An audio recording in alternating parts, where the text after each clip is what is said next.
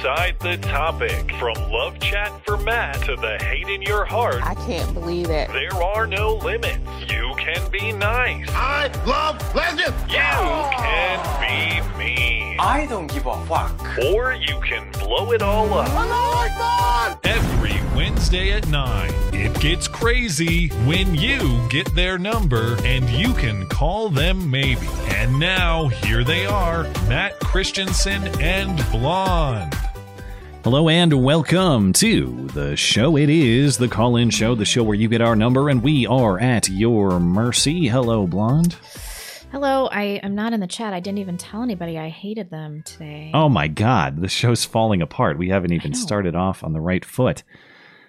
Breaking news. Jesse? Well, yeah, did you see that? I did. What was your favorite Jesse in jail moment? It's already over. I know. How can they do that? Well, it sounds like what has happened is he has been granted release within the last few hours by an appellate court pending his appeal of his conviction on the 5 felonies. So it's not as though jail is off the table. They're saying he doesn't have to sit in jail during his appeal process. Oh, that headline was misleading, and I didn't read beyond the headline because apparently I've learned nothing working in independent media for the last 6 years. Whatever the case, he's either out of jail at the moment or is going to leave jail imminently. And then they'll have this appeal process. And if he doesn't win on his appeal, then my understanding is he still goes back to jail for his 150-day sentence. So Whatever. he's not out of it, but it's been it's been quite the whirlwind. And part of I don't know if this was part of the reasoning that the appellate court brought or bought rather, but his family was alleging that he had received sodomy threats in prison. Oh, like he wouldn't love that. With a broomstick. With a broomstick was the... But apparently... he could get into that too. His family says they received a voicemail. And I've seen transcriptions of this voicemail, but if anybody has heard audio of the Jussie Smollett sodomy threat voicemail, please send it my way. I would love to hear this piece of audio. But... Come on, he gets to go to prison and do exactly what he's doing at home. Yeah, maybe he has even more time for that sort of activity. I don't know. Broom sodomy? Or just, whatever sort you might prefer. You could get very creative with all those hours in the day, not doing much else. Anyway, the other piece of breaking news, the $14 billion wasn't enough. Joe Biden announces nearly $1 billion more in aid for Ukraine. And I love the reporting. It's a bunch of military hardware, but specifically like I forget how many rifles, thousands of rifles. So nobody needs an assault weapon except for Ukrainians at your expense. He finishes up the State of the Union where he rips all of us for thinking that the deer have Kevlar vests. And I guess the deer in Ukraine are roaming around with Kevlar vests because the Ukrainians need exactly the sort of weapons that we're not supposed to have, and we have to pay for them. Are we going to have to take a bunch of Ukrainian refugees? Well, at least they're white. Okay. Starting off solid. All right. You guys know how the call-in show works. At least most of you do. If you have, if you're new to the show and you would like to learn how to participate, there are instructions for how to do so in the description wherever you may be watching the stream. And if you'd like to participate but you're having trouble getting in live or you can't participate live, you can send us an email question, of course. The one and only place to do that is through the contact page of the website. That's mattchristiansenmedia.com/contact. Look for the call-in show question form. We will get to your email questions at the end of the stream, as we do each week. We'll stop every half hour to check in with your super chats as well. Any other items before we hop into the callers? Nope. All right. Cigar Bro is up first. Mr. Cigar Bro, are you there? Hi, how are you doing? How are you guys doing? We Good, how are are you? well. What's on your mind? Good. Just a reminder, I am that police officer for those who are listening and everything. In Baltimore? Yes, former Baltimore. Oh, So- so you moved? Yeah, to a different jurisdiction and everything. Work in a different place. But I know it's been a minute since I've been on the call-in show, but to kind of like update you guys with everything here, since everyone's kind of going off towards Ukraine and everything. It's not that it's not important, but amount of officers that have like been feloniously killed like last year in 2021 has been the highest since 1995.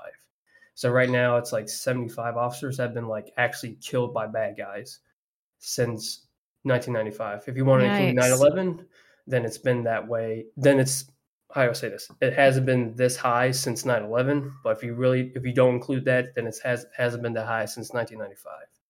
Yikes. So, yeah.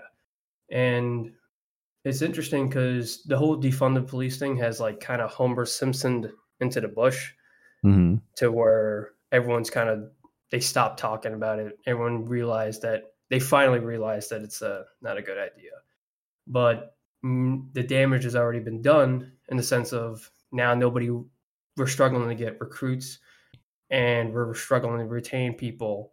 And a lot of the more senior people are leaving and trying to go to like easier professions, whether it be inside the department, doing admin positions, or just doing something else entirely. Yeah. And the culture it's now acceptable to like kind of antagonize the cops and just to do a lot of things where honestly, like, I mean, this is all I know. All I know is the 2020 riots and everything. So I'm like, I've been on the job for 3 years, but apparently nobody has really done this. When I asked the more senior people, it's like, no, they had it, but it wasn't as often. Like when you say you're talking about just people coming up and harassing police, is that? Mm-hmm. Yeah. As in what? Just like calling them names or verbal harassment? Or are you talking like physical attacks? Not physical attacks. Outside of the murders, I guess, but no, well, not necessarily murders, but like just people coming up and just crowding people. Just like, I mean, everybody's just like pulling out the phones and shoving it in people's faces and stuff. Also, another thing is also interesting is like I've gotten to more fights. Luckily, I've been training martial arts and stuff like that since I've been working this profession. But it's interesting because a lot more people are more willing to fight us, and we're like, really? Is it? Is it like a resisting arrest scenario, or is it just people picking fights? Resisting arrest, I should say. So, like, if I have to actually arrest somebody, they're more likely to, I guess, because of the narrative that's been already put out there, which a lot of it is blatant lies, some of it's valid, some of it, but a lot of it's not, to where they think that, like, I don't know, they think I'm gonna like kneel on their neck for 8 minutes. When in reality, like that's literally one guy out of like millions of interactions with law enforcement. So, and it gets frustrating, but like at the end of the day, I don't really care. So, but that's just the update right now with like U.S. cops. Unless you guys have any questions or anything, I don't know. How much so you're saying that you're having more hostile encounters in a more rural place that you moved to? So it's not necessarily. I did say before it was more rural, but it's not downtown. I mean, it's not urban Baltimore. It's not urban Baltimore. It's more like, I would say suburban. It's more like suburban and I'm still in like Section 8 areas. Oh, okay. Okay. Well, how does that mean? How did these hostilities compare to what you experienced in Baltimore? Is it actually? Do you feel like it's safer where you are now, or is it basically the same? It's like there's pros and cons. At least in the city, even though we were so short-staffed, at least everybody was around. At least they were like less than 5 minutes away. Whereas like here, where you start getting to like the back end and stuff like that, and you need help, it's like there may be pushing 10, 15 minutes away, and like you're the only guy there that has to handle it. And it's very interesting. But to go towards like the harassment stuff, I would say that it's more aligned towards the city. Where it was just kind of commonplace just to see it. But for where I'm at right now, it's like it's maybe it's just because like I don't see it as often. Maybe it happens less, but like the times where it does come out is like a lot more aggressive. Yeah. And maybe I'm not explaining that correctly, or if I understand, you're just saying if they do get aggressive, it's really aggressive. It's not just like a shove or a it's someone trying to fight you or trying to have a very serious physical encounter. Yeah, for when in reference like for suspects that we have to arrest for the most part. Yeah, I mean, So, I don't. like, not- I mean, it's got to be hard enough to apprehend these people who Mhm. have decided they want to be violent, but to do it with the frame of mind that you guys now have to, where you know that the slightest mistake could be the end of your life, literally, or the end of your life in the form of, say, a life prison sentence or something like that. I can't imagine how you are supposed to deal with some of these people physically with the constraints that have been placed upon you by a lot of these, prosecutors and a lot of, and luckily, and luckily, I see your point, but luckily, where I'm at, the prosecutor is very like he actually likes law enforcement. He'll work with us and everything, compared to Marilyn Mosby, who's now federally indicted. That's who's very is that the Baltimore lady, or who's that? Yes, she is the joke is that we call her the Maryland's greatest defense attorney for Baltimore City. Was she the mayor, or she's the DA? So she is the district attorney for Baltimore City, and she's the one that charged the 6 cops during when Freddie Gray died on the police custody.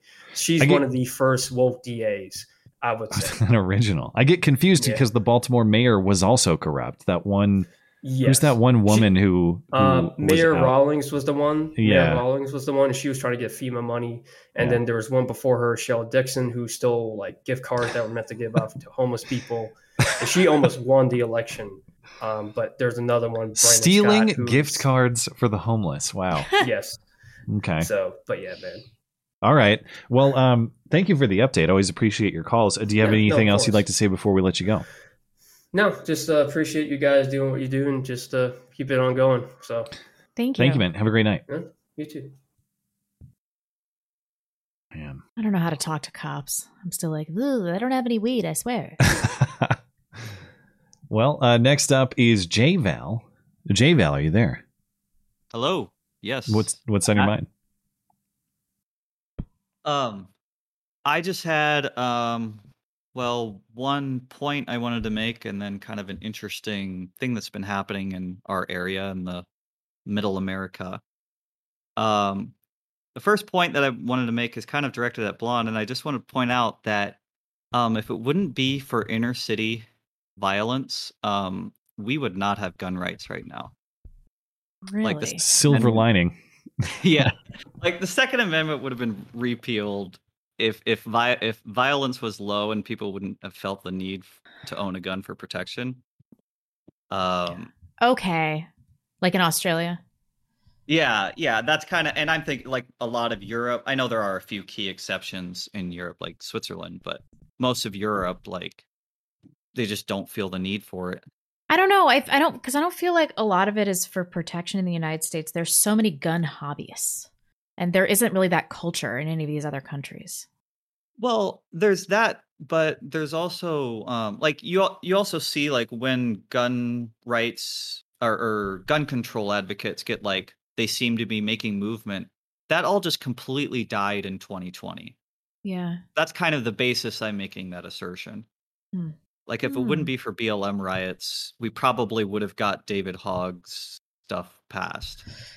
I don't know. David Hogg did a pretty good job of converting his own a lot of people to gun rights perspectives as well. Actually, seriously speaking, it's not that I was an opponent before, because my change in views on guns was kind of underway beforehand.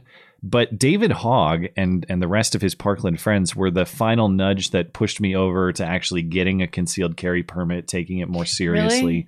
David Hogg, I hadn't bought an AR until David Hogg.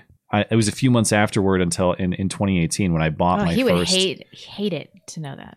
Yeah. So David Hogg personally nudged me because I was basically all the way there, but as soon as I saw this momentum of like, these people sincerely want to take away not just your property, but your right to defend yourself, I was like, all right, time to get more serious about this and figure it out. Yeah. David Hogg was definitely polarizing. Like, he pushed bleeding heart. If you weren't like already past a certain point, you were gonna, be more that way. Yeah, probably. Yeah. The other point I wanted to update is we have, I think it's 17 Afghan refugees living in our little town here in the Midwest. What? Uh, Do you Are guys they, keep tabs on them? Is this a result Actually- of? Sorry, go ahead. Go ahead. Well, I was just What going to was ask: is this a result of refugees, as in from the kind of mass fleeing that happened at the end of last summer, or were they there? Yes. Were they settled beforehand? Yeah. So these were. I would actually say that we get kind of lucky with this particular group. They're not like Afghan military like regulars. They were more akin to like the Marines equivalent. Hmm. So like they were actually an effective fighting force. Now that's of course the stories that were told. I'm inclined to believe them. They seem pretty how would you say? Seem pretty intelligent. Even though the language barrier is very How would you difficult. say? How do you say Well, that? No, How do I I get say you. that Kinda they're stuff. not stupid camel jockeys? How do I say that? I mean, No, okay, I but totally here's- get you. It's just funny phrasing. I mean, that's like they're they seem to be very observant and they catch on to things. Like I kind of gauge it by how fast they catch on to stuff and stuff like that. When you say language barrier, do they speak English at all, or just poorly? Based Well, I'm asking extremely sincerely. poorly. He says language Ex- barrier.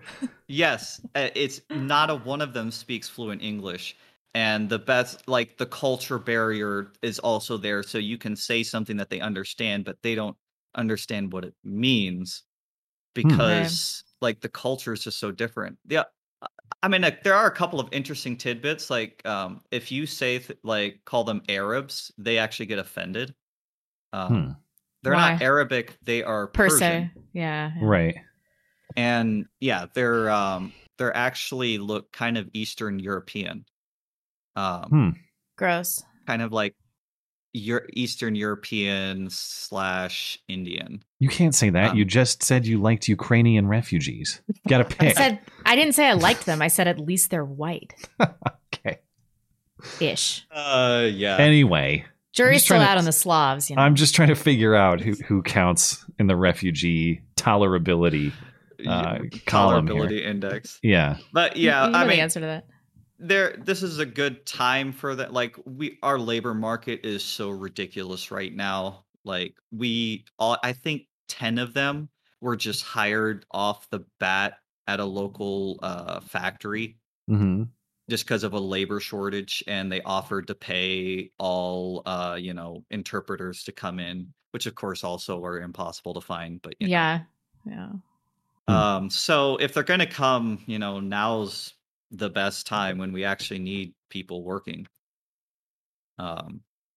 Well, that's one way to look at it, I guess. But I mean, blonde has her furrowed brow. I suppose I should. Yeah, I can imagine. And I mean, There is no like, if they're gonna come. Why? Why? Well- Why? why the why is because of failed policy by our leaders. Yeah, but I don't like mean- this acceptance that they're just gonna have to come. And they don't. We can throw out these 17 Afghans. Why aren't you people running them out of town? Well, I mean, we need the workers. I mean, That's boomer nonsense. Get some poor white people to do it. there are no poor white people around here that aren't already working. Like I said. Well, I don't know I don't know the situations Yeah. of that town. But I guess that's this to give as much credit to this as possible. That's an argument I haven't heard that they should be resettled to satisfy our labor needs. The argument that I always hear is, okay, these are people that helped us militarily in Afghanistan, and we should do right by them. Yeah, that's the other side of it too. I mean, yeah, that's kind of the thing you fall back. I'm If you more come up with a skeptic- susceptible. Yeah, okay. That's a more appealing argument to me. These people like definitely did stuff like supposedly when they were told to give their weapons to the Taliban, by our guys, the Americans, they instead went out and set fire to them and blew them all up. Oh, that's which- sweet. Maybe we should Which protect is them. then. another yeah. And We can again, use them that's a for our story. purposes now. Yes. Yeah, really. Can they we good with turn catapults? can we turn these Afghans on white leftists? Oh, absolutely. Okay, They are well, smack in the middle of an Amish community, which actually is kind of an interesting, how would you say, dynamic. Okay. I don't know. Muslim. Well, I don't know what Muslim to expect I don't know what to expect in terms of Afghan military Amish relations or I have dynamics. a lot of mixed feelings about this. Call back when you have your first like Amish 14-year-old rape. And I'll reassess. None of them are. Well, yeah, I wouldn't suspect, but there does seem to be like all of a sudden, like one day we got up and there was a guy, Afghan guy who moved from California because this was looking like a better place for him than even California. Just because of the job situation. I don't know. I'm more sympathetic because we kind of destroyed these people's country, and if they helped us militaristically, then we kind of can't fuck them over. However, can you really take the Afghan out of the Afghani, or are they going to rape some Amish girls? That's going to happen. Well, but the thing is like they see a cultural similarity between the Amish. Like they actually took one look at the Amish, and do you know what the word is that they use to describe them? Patriarchy. They said they look like the Taliban. The Amish? The Amish because of the beards, or what? Amish men beards. Yeah, they said they look like the Taliban. Oh, you mean like physically? I thought you meant like structurally. Well, and also like the fact that they're extremely conservative and traditional. Like that's kind of and religious. That's kind of the Taliban's mojo compared to the other. I suppose, but are the Amish executions as brutal? I don't know about that. Not exactly. Oh. Do they use those 2-person saws to cut people's heads off? That the Amish excommunicate, Anyway, the Taliban would execute, That's true. All right. Well, thank you for the story. I just appreciate hearing it. Thank you for that. Yeah, it's interesting, and I'll definitely try to give you guys updates. So thank you, Ben. Have a great night. You too. I got apparently there are funny. Yeah. Apparently there are some technical difficulties with the Odyssey stream. So rather than, as in we're not live on Odyssey right now, apparently. Rather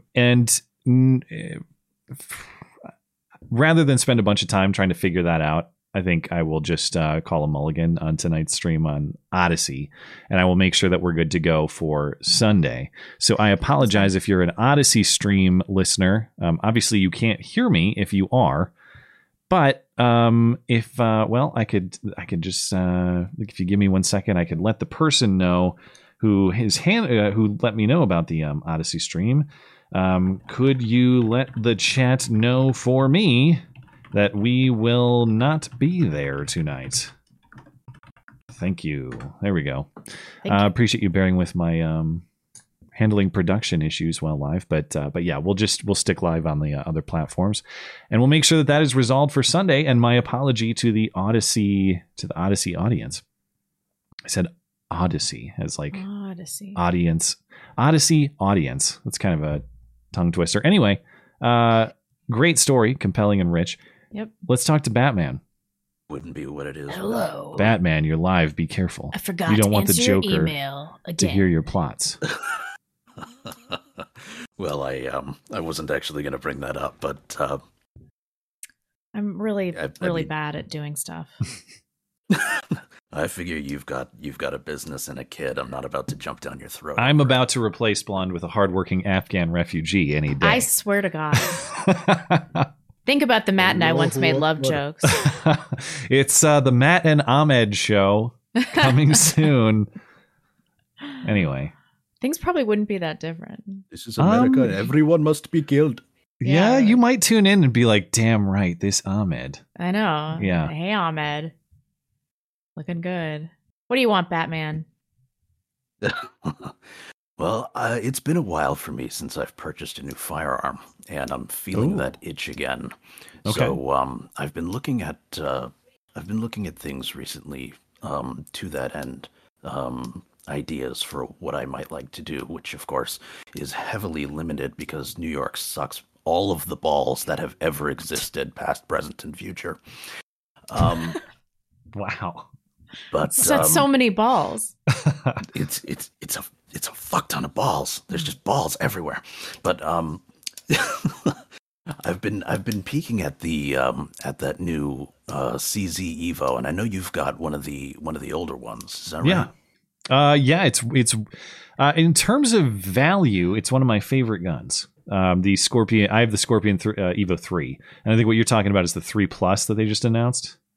Yeah, the S1 that was released, I think a little while ago. It's like a carbine version. Oh, okay. They just announced like a version with some different furniture, but it's the same mechanically. It's the same gun. But yeah, they're great. They're awesome guns. People have different feelings about like pistol caliber carbines, but I don't know. I think they're fun range shooters, and I think they're really practical for home defense. So I'm a big fan. But well, it's certainly cheaper to shoot than any rifle is going to be. Yeah, 9mm has come down to a somewhat reasonable. You can get 9mm for like 35-40 cents a round, and it's it's better than it used to be. But well, yeah, back in the good old days, you used to be able to find it for maybe 10 cents a round if you if you found a good deal. But okay, so are you super set on it, or are you just kind of shopping?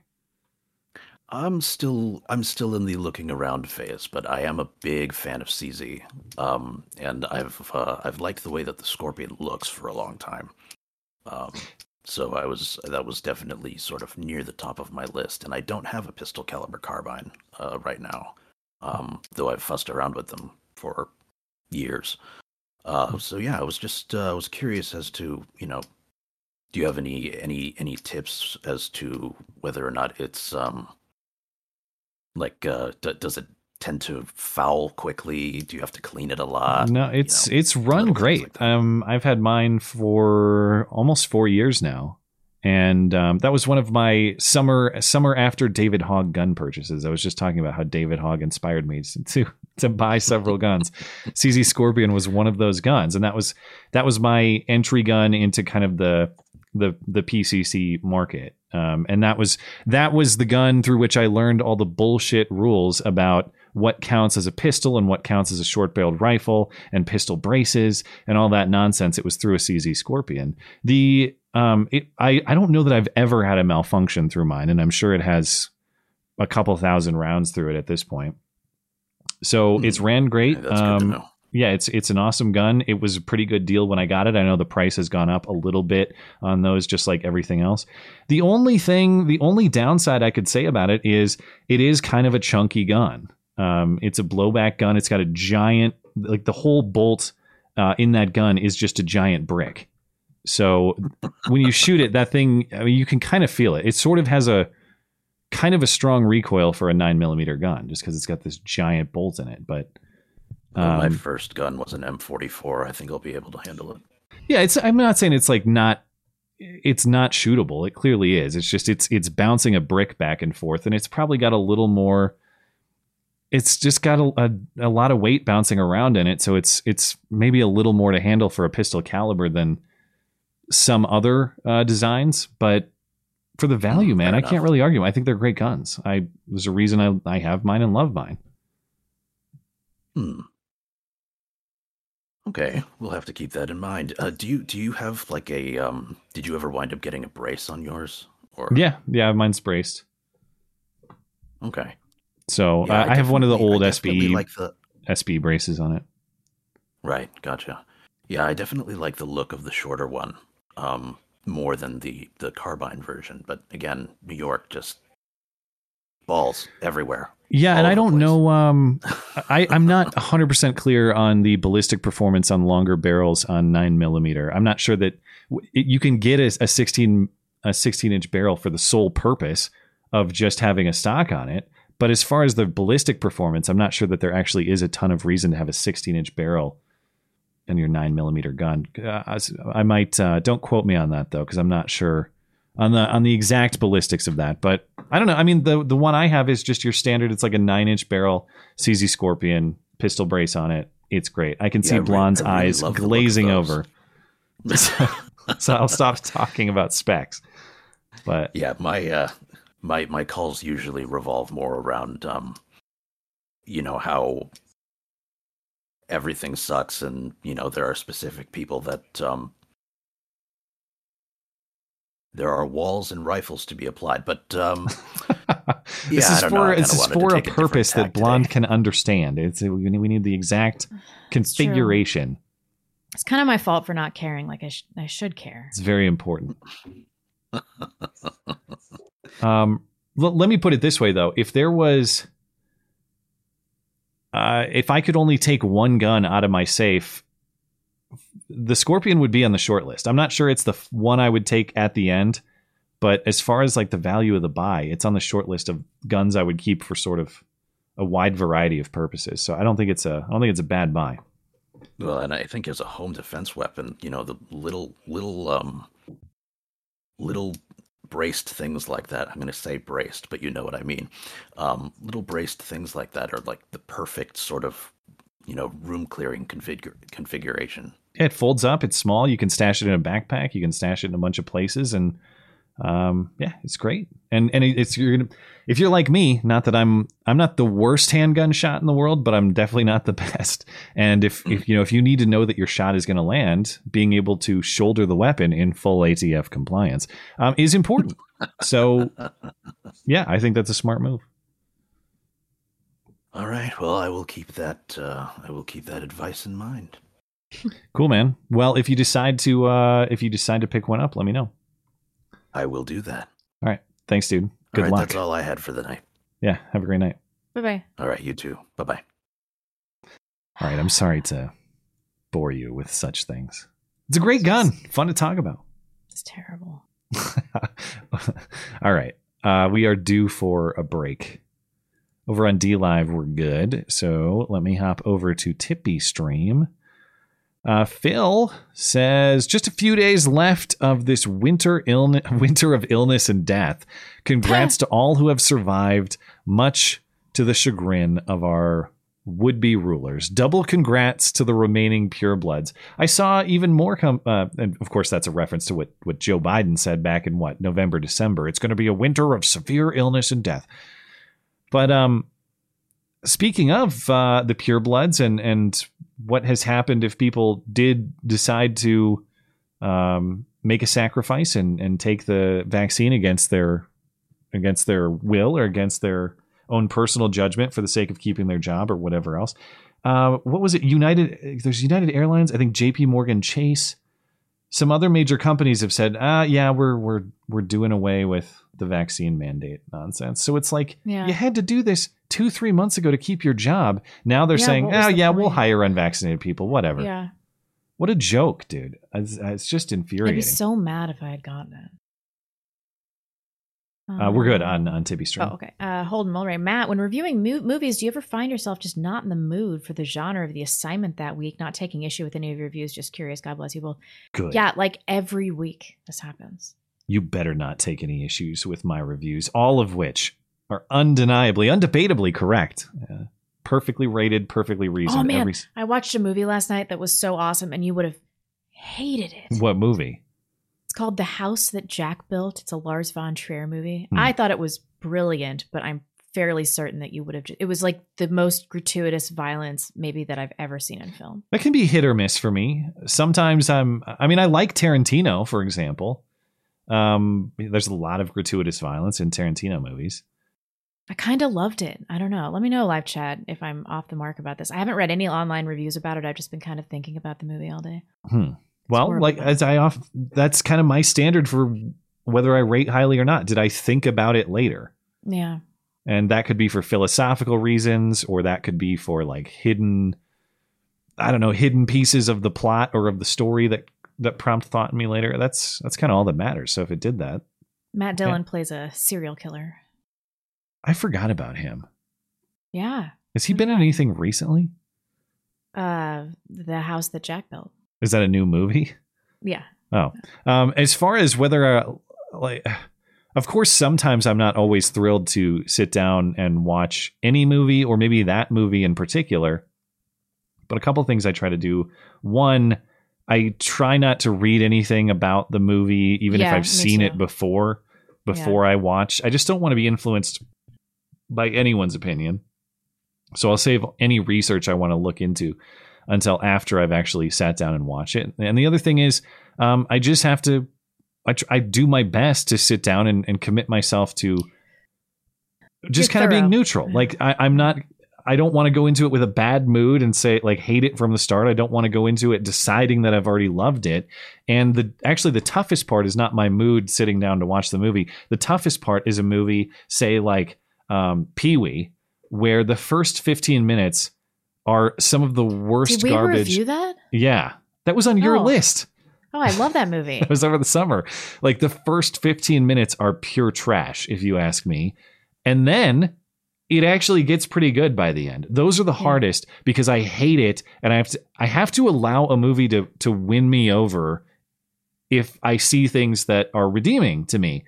So I really, even when I'm watching, which is almost always with my wife, we try not to like say I think this movie sucks or something, or I love this movie. Sometimes a movie just sucks, and I try to see it through most of the way before like deciding that I hate this. Like I don't want to decide that I hate it halfway through even. I want to give it a chance and see it in totality. So well, good on you for doing that, because I normally know if I'm going to hate a movie like 5 minutes into it. The only one that we've considered not finishing was Leon for the pedo reasons. That was the only one where my finger was hovering over the remote to turn it off. You know, I used to not like Lars von Trier, and then I heard he said that, like some really awesome stuff about Hitler, and now I'm just giving all of his movies another chance. So you got to let people win you over. When you see the redeeming things, you have to. Yeah. Let's do a few more. Long John John says, what is the shit I'm hearing about Jussie getting out of jail? Wow, time flies. It's the fastest 5 months that has ever gone by. I don't know. It remains to be seen. We might have been headline tricked. Did it take me 30 seconds to think of the word tricked? I mean, it seems legit. Maybe he just had 5 months worth of experience in those short 4 or 5 days that he was in there. Maybe that's what the appellate court at least was so many considering. broom handles. One more right now. Ryan Haas. Hey guys, watching from the hospital now, getting a mass on my lungs looked at, shamelessly demanding a pity shout out. Love you too. We love you too. Oh. Wow. Well, all the best, and here's hoping it's nothing serious. But thank you for tuning in. Appreciate it. We'll circle back on. We will come back to your chats at the top of the hour.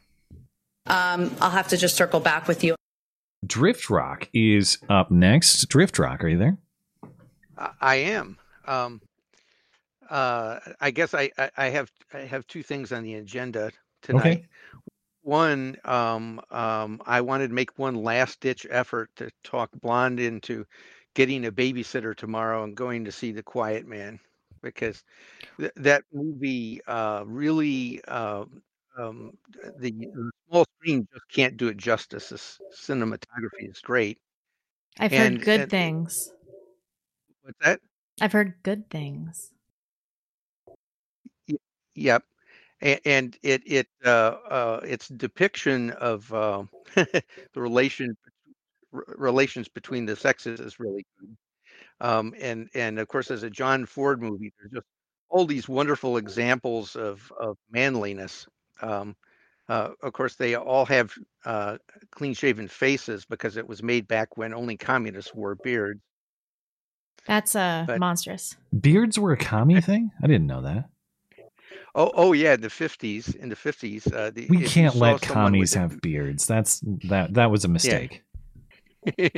Yeah. In the 50s, if you saw someone with a beard, either they were some really whacked out academic type, or they were a straight up communist. That's the only two types of people who wore beards back then. Yeah, I've never heard that. But obviously we had the Civil War and stuff. Beards were not always treated as a mark of shame in this country. We had some wonderfully creative ones in our history. Well, I think they fell out of fashion, in particular in the 30s. I think they were regarded as old fashioned, and then of course after the war, everyone came home after having spent all their time shaving and killing people, and the beards just really weren't a thing. They really didn't come back until the 70s. There were a few cases like, Sebastian Cabot, people who, had personalities that seem to go with the beards, but not many of them. The other thing I wanted to do was bring a mystery to your attention. I think I know what Blonde will say about this, but it'll be entertaining nonetheless. First, I have to set the stage. I work in a government building. What? And yeah. Well, hey. Sorry, I work in I work in a government building, and I would say in general the population there is a little overly educated. Lots of people have master's degrees or multiple master's degrees, so they're susceptible to a lot of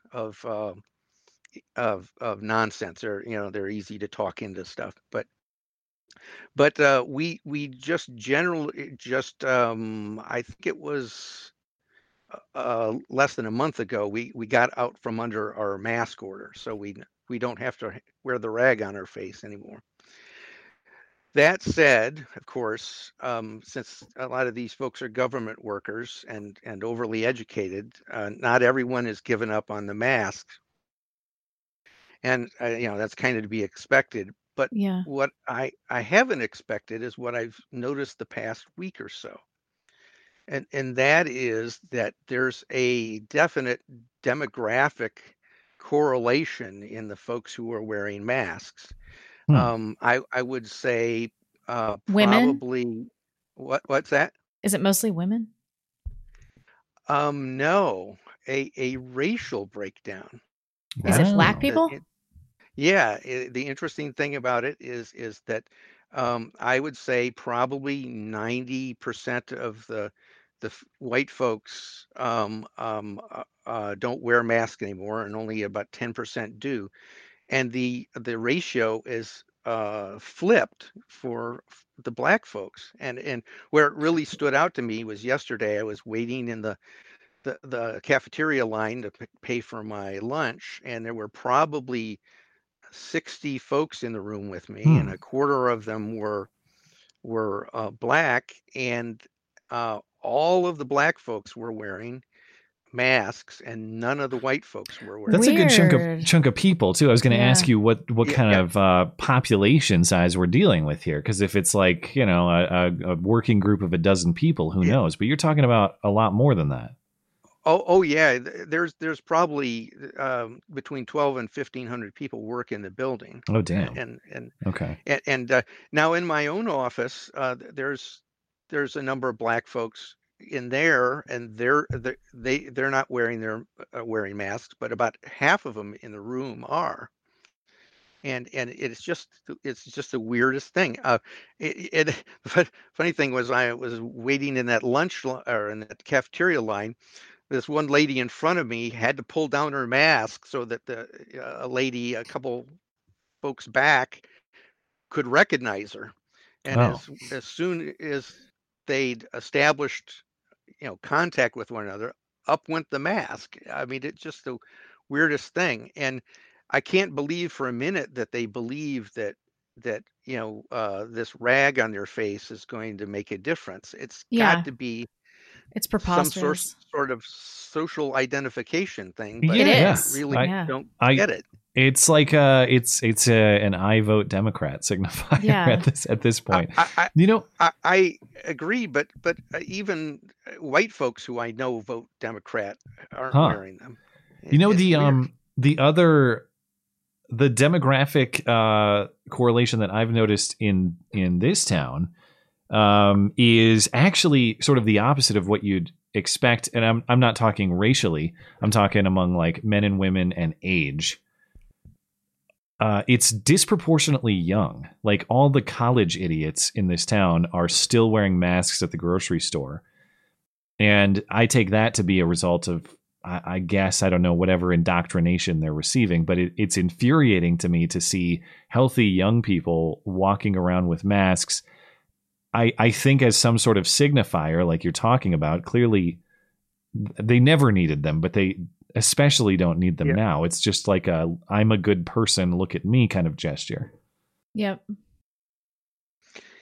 Yeah, and the strange thing about at work, these are in some cases, these are folks I know and I've worked with a long time, and it's just like, okay, so if you're not actually doing that for health reasons, why are you doing it? I mean, is this to signify you're part of a tribe I'm not? I don't get it. Yeah, I think that's exactly it. I've it's caused me to engage in some risque behavior too. My supervisor is one of these folks. Yeah. And I accused him of waiting around for a stagecoach to come by to rob. Okay, so it was just like a good-hearted mask joke at his expense. Yeah. I had to pick something careful because, I didn't I didn't want to weigh into any dangerous stereotypes. You can say stagecoach robbery, but you can't say looting. You would have gotten in trouble for looting. Don't say that one. That is accurate. Anyway, okay, so what was the response when you said that? Well, he pulled down his mask, and when he, the rest of the time he was talking to me, he was talking with his mask down. So he was, he's simultaneously trying to signal to me that he gets it. He's not trying to exclude me, but he is still, he kept it below his chin, so it was there. Well, that kind of let others know. That kind of thing is so baffling. I can't remember if I mentioned this on the stream or not, but we were at Target a week or two ago. There's no state mandate. There's no county mandate. Right. Target as a company doesn't even mandate it on their employees anymore. And there's this woman walking around the store, a customer shopping with her shopping cart, and she has a mask on hanging down under her neck, like under her chin. Why even bother? It's like, so why is that on your face at all? Yeah. I only do that at the airport. Yeah. Yeah, I would really like to have someone explain this to me, because there's something weird going on here, but I can't figure it out. It's the security blanket, I guess. I don't know. It's combination virtue signal security blanket, something like that. Something like that. And all right. Anyway, well, I won't keep you guys any longer, but yeah, I just thought I'd share the mystery and try one more time to encourage Blonde. Go see that movie. You'll love it. I'm convinced. I'll see what I can do. I can watch it at home too. Well, if you do, you need to try to cut down on the distractions, because there's lots of great one-liners in the background in a lot of the scenes that you'll miss if I can do it. I can do it. Yeah. All right. Have a good night. Appreciate it. You guys have a good evening. Thank you. Okay, Orwell's Ghost is up next. Orwell, are you there? Yes, sir. What's on your mind? Hi. Oh, nothing. I figured it'd make Blonde happy. My wife and I went to a traditional Latin mass yesterday. Did you? Awesome. Yeah, it was not yesterday. Excuse me, on Sunday. It was really, really fun. Very cool experience. But yeah, that's not what I wanted to talk about though. I saw Tim Pool is continuing to put a bunch of fear porn and clickbaity bullshit on YouTube. It's embarrassing. Oh no! What? Talking shit about Tim. All right, let's hear it. He made a video today about U.S. Marines going to Australia, and this is the first time this has ever happened. It's like, you stupid fuck. They've been going to Australia for like 8 years. They've been deploying there for like training missions. And it took me 3 seconds to Google that. Like, I already knew that because I got so many buddies who have done that rotation to Darwin, Australia. What was the was he making the point that this is like some kind of sign of impending war or something? Yes. Okay. It's more doom porn that he keeps putting out. He's just clickbaiting, man. He's just a fear porn merchant. And then you be nice to Tim. People are trying to blow him up on a daily basis now, or at least dude. The doxers right here. The doxers are being very mean. He is doing it himself. He's doing it himself. How dare you? Maybe. Right? I'm listening. You don't have any substantiation of that. You're just theorizing. Of course I don't. Of course I don't. Not that you can't. Alex Jones predicted the war was going to start in late February, and look where we are. The only thing I'll say about that, and I haven't followed every detail of the Tim Pool doxing saga that continues, obviously, I have no doubt that there are completely ridiculous, insane people who would dox him to the end of the earth. And that's the simple answer. And quite honestly, it's probably true. The one thing I can't get over, though, is how is it that multiple law enforcement agencies in this same general area keep falling for the same thing over and over and over again? How has this not been resolved as a matter of communication? And I'm asking that legitimately. Tim, I'm sure, has an answer for that, and I haven't followed every detail of this. But it just seems there's no way that this can happen, like 5 or 6 times in the last couple. It's either the same people, yeah. Yeah, I don't know. And here's the thing: I'm sort of joking when I say that he's doing it himself, but it's one of those things where it's happened to him like 6 or 7 times, and I don't know. Or I think it's been actually like 4 or 5, but I've not heard of that happening to anyone else, and I'm starting to get a little bit suspect. And after this, and I know it's not a big thing. It's really not a thing, but after this video today, he's just getting lazy, and it's embarrassing. I'm losing a lot of respect for him, and honestly, a lot of the times it's the indignation, and the virtue that he shows when, these people disgust me. And I'm just like, dude, fucking relax. Like, I've never seen you get that mad. I've never seen Blonde get that mad. I've just seen you guys sort of, your eyes get big as $50 when cringe comes up, but like not. Well, you just got to call. You got to call in on Wednesday night and tell me how to run my show. And really. And then you'll see how much you disgust me. Yeah. We joke about that in the server, but I mean that's not exactly your reaction. It's just the boot. So let's be honest. Yeah. No, I get what you're saying, and I don't want to. I don't want to throw Tim under the bus or anything like that. I haven't seen the video in question, but in general, your point is taken. That I don't think he threw fucking Jack Murphy under the bus pretty hard, though, didn't he? He quit bringing that asshole on. Did that whole fallout happen because of their show? That's yeah. Okay, totally. that's what I haven't. Yes. Yes, I'm positive. But to your point, your personal indignation is not a substitute for an argument. I think that's probably what you're getting at. You need to. Right. It's like no. I don't care how personally upset a person is. I care about the reasoning as to why something is important or bad or good or whatever else. And yeah, that should be priority. Yeah, have some self-respect and be a fucking man. Like it's embarrassing. So that's all I wanted to tell you guys. I figured you'd get a kick out of that, and or at least I figured Blonde would get a kick out of the Latin Mass. And Matt, that's you're good. I'm glad. Like shit, so I'm gonna kick myself. You out. you disgust bastard. me. You guys take care. All right, see you, man. Oh man. Well, let's see. We got time for a couple more callers, or at least one more before the top of the hour. Moordill is up next. Moordill, are you there? Mr. Dill? Yes. What's on your mind? Got pretty good. So first, I just wanted to circle back on the Discord policy. Did you look into it? The whole TOS change? I know very little about it. Quite honestly, Discord constantly emails me and says, your server's in violation of our policies, fix it. And I say, no, I'm not doing your work for you. Fuck off. And then they email me a couple months later and threaten me. But I know they had some policy change within the last few weeks where they are going to crack down on, among other things, medical misinformation. Is that what you're talking about? Yeah, well, I give credit to Discord. They actually put it in the TOS. They say that in certain circumstances, they reserve the right to consider off-platform behavior and content. What are those certain circumstances? Your server. They don't specify, but they say they reserve the right. And it's like, well, kudos over Patreon. You're actually being upfront with it. Yeah, I suppose.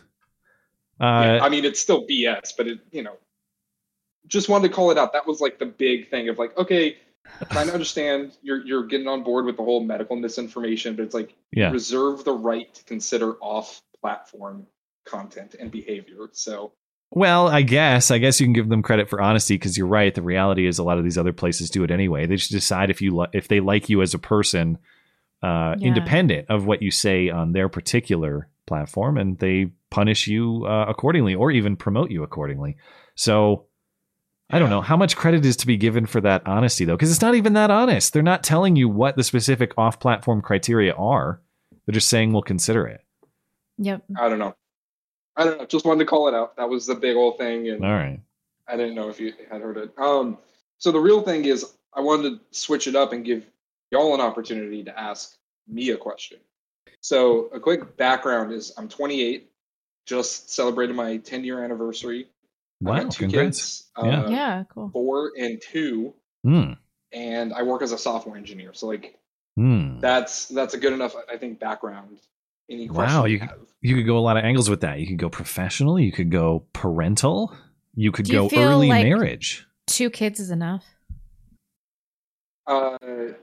Right now it is. We keep saying like every 6 months, 12 months, we'll come back and convene if we're wanting more. I feel like I want 1 more. Okay. And my wife, I think she's on board with 1 more. What are the genders of your children? My oldest is a girl, and then my youngest is a boy. Okay, so you have the mix. And that's exactly what she said. She's like, we've got 1 of each. We're good. Yeah. I'm curious. So am I correct? You got married at what, 18, 19? How young were you? Yes. Yeah, we were 18. We had just turned 18, and I proposed. Wow. And okay, so it was like 6 months later, 3 months. What was the reasoning or thinking there? Was it a values-based decision? Or was it that she just swept you off your feet so amazingly? Why did you decide to propose so young?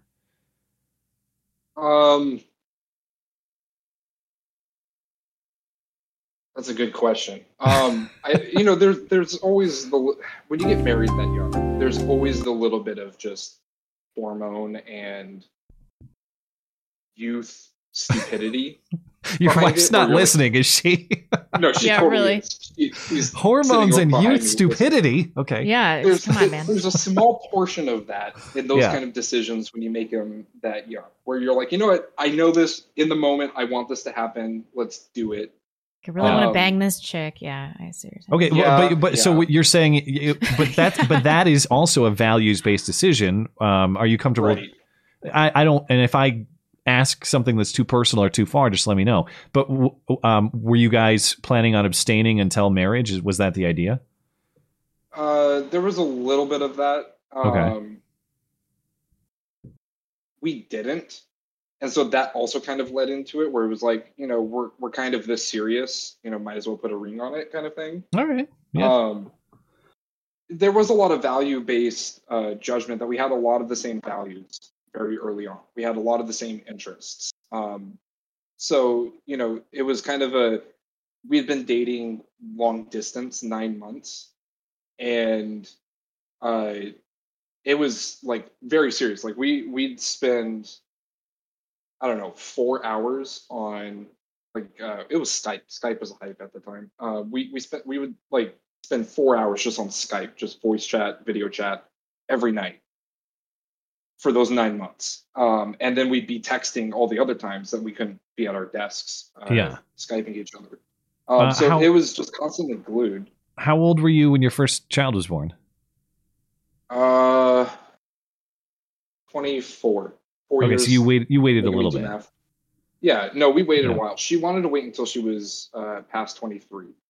Okay. And I wanted to wait until, out on our own, have some income for a while, stuff like that. Because when we got married, we were living with family for the first couple of years because it was rough. Oh, wow. I didn't have a job at the time, and she didn't have a job either. So it was very much like we care about each other.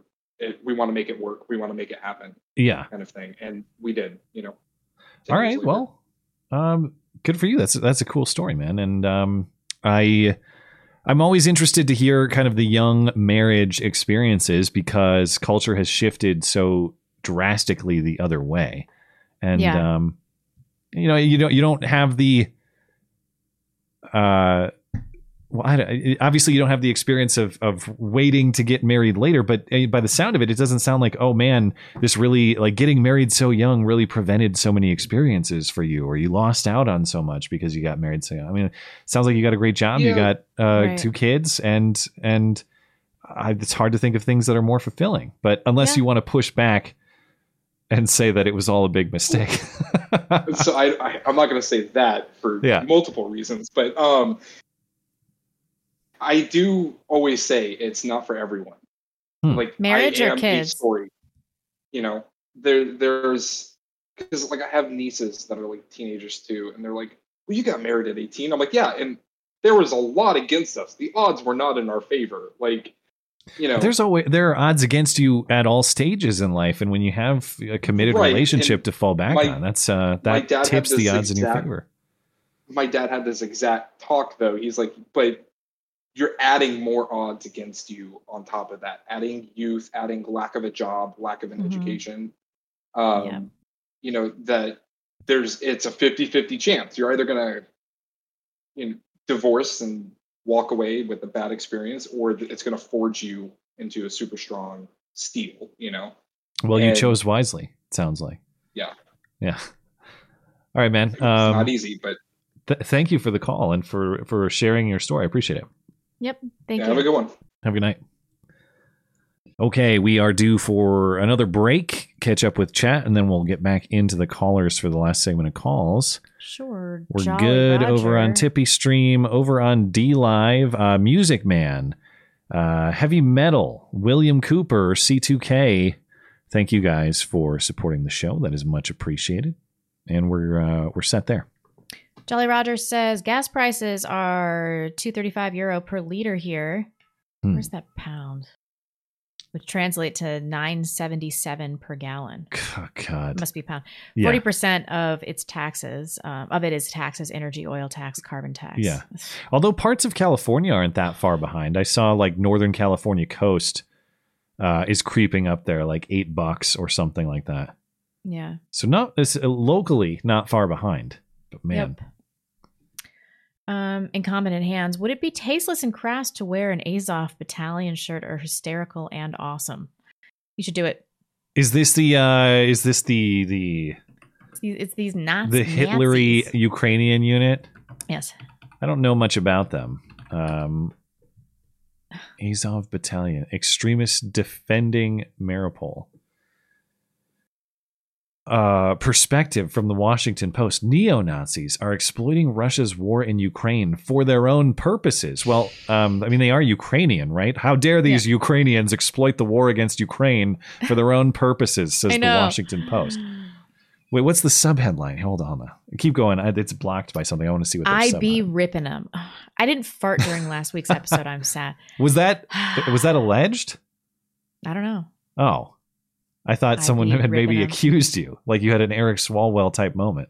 No, I do sit on a leather chair though, and so sometimes there's some farting noises. Like, can you hear any of that? No, I can't say that I've really. So I'll move around it and then be like, ooh, and then of course the times that I've actually farted. Washington Post says, not since ISIS have we seen such a flurry of recruitment activity. So they're basically ISIS in their recruitment effectiveness, at least. Eric Marley, left is actually a new church. They even have candles mirroring the early church and their aggressive spread and power coalitions. Right needs to do similar or we lose, maybe for thousands of years. That's what I've been saying for years. No one wants to do it. Nobody wants to invoke the Alinskyite tactics, but I'll do it. Well, I would opine, but we've talked this one to death, so yeah. I'll save time for callers. I don't know what's more depressing, the destruction of the Rittenhouse rifle or the fact the gas station he was defending had gas for $2.09. Oh, man. Those were the days. Those were the days. Takes me back. Yeah. If people missed, on Sunday, there is video of the destruction of the Rittenhouse rifle. A very sad moment in American history that you can see with your own eyes. Although, maybe that was, maybe the Rittenhouse rifle is actually on the mantle at Epstein's Island, and this was just a false presentation for all of us to believe that's what actually happened. Yep. We'll circle back. Okay. yeah, we will come back to your chats at the bottom of the hour, or actually at the end of the show, because I'll have to just circle back we'll with get you. into the email questions at the bottom of the hour. Anyway, calls for the next 25 minutes or so. Michigan Expat up first. Mr. Expat, are you there? Good evening. Hello. What's on your mind? Well, it's been a while. Let's see here. I just wanted to shit the breeze tonight. Hey, well, Matt, I can imagine maybe you haven't, but Blonde, you've watched the Back to the Future trilogy before, right? I have not. Wait, is that a yes or no? No, I haven't. No. Oh, really? That. I think I saw it when I was a kid, but like I can't remember anything about it. Okay. That kind of, I don't know. I don't know if I should go ahead and talk about it or not, because it'll be tough for us to opine because I haven't seen them. I think maybe I've seen Back to the Future on like TV rerun once or something. I don't remember though. Okay, well, I'll talk about it anyway. 3 bullet points for you. Maybe this will encourage you. Maybe this will actually encourage you to watch the movie. So number one, it's like, with all the talk of EVs these days, it's like, dude, we need Mr. Fusion. Okay, it's like, so yeah, if you watch the end of part 1, the Doc has a small compact nuclear fusion generation on the back of his car, and he stuffs some garbage into it to create fuel. I mean, dude, that's what we need to be able to do with our cars. It's like shove some garbage into a small reactor and use that to power our vehicles. Compost fuel, compost basically driven cars. Yeah. But I mean, basically, because it's like nuclear fusion or whatever. It's like, dude, we need Mr. Fusion. That's like my latest favorite hashtag lately. Number 2, if you can imagine it, as Kamala says, if you can imagine it, it'll happen. And let's see, point number 2. I mean, I guess this is still relevant to people who've actually watched the movie. But okay, so in part 2, I mean, Michael, they go to the future, right? So Michael J. Fox, he plays. I mean, first of all, he plays himself, but he also plays each of the actors plays himself. They're same characters in the past, in the future, et cetera, et cetera. So in the future, right, Michael J. Fox plays, his future self, his future son. But the question is, who plays his future daughter? I don't know. I don't. And the answer to that question is Michael J. Fox actually plays his future daughter. In other words, that's Michael J. Fox in drag. Why you can't do that anymore? No, indeed. Okay, now if I see the movie, if that ever comes up, I will definitely pay attention to that point. But it's like, I never knew that. I can see. But it's I can upload that to the Discord text chat. But I'll just Google around while you talk about you had one more point to make on it, or what? Yeah, but I mean, for that being drag, that was a pretty damn convincing job. I mean, I never would have figured, unless someone didn't tell me. But so the last part is kind of significant to, present day, with regards to President Trump. But so like the bad 1985 in part 2, the alternate 1985, where everything goes to shit, is kind of like I can't help thinking that it's a predictive programming thing to how the Trump presidency ended, with the Black Lives Matter, the riots and shit. And downtown West Coast City, being kind of just ravaged and burned to the ground and graffitied to hell and boarded up and shut down and whatever. But I mean, yeah, if neither of you have seen it before, if it's not on your movie list, I mean, it's like Back to the Future is one of those quintessential trilogies, like Die Hard or like the first 3 Rambo movies or Die Hard or Terminator. Or whatever, it's just one of those quintessential trilogies from like the 80s, 90s. I mean, you ought to just really effing watch. Okay, but, I'll watch it. If it comes up, I certainly will. It's like my time to just pick movies myself to watch these days is very limited. But I am looking at the pictures of Michael J. Fox as Marlene McFly. Yes. And if nobody said anything, of course I haven't seen the movie, so I don't know how convincing it is like in motion. But if nobody said anything and I just looked at these images, I'm not sure I would immediately think, man. It looks fairly convincing. Really? Yeah. I know, right?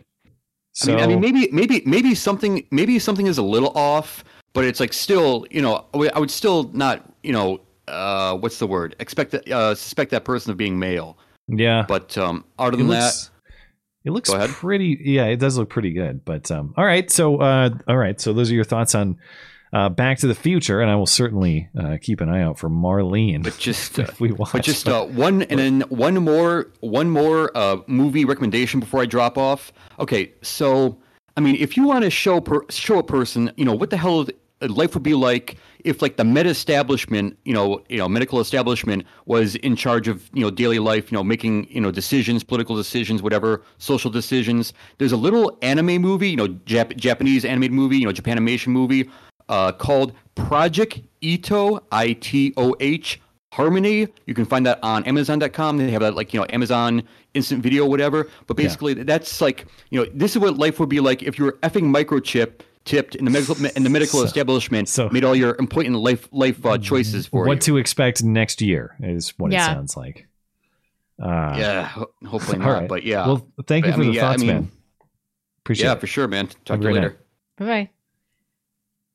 Yeah, there's no way they're just going to drop all the medical tyranny that they've engaged in and tested out for the last. Why would they? Yeah.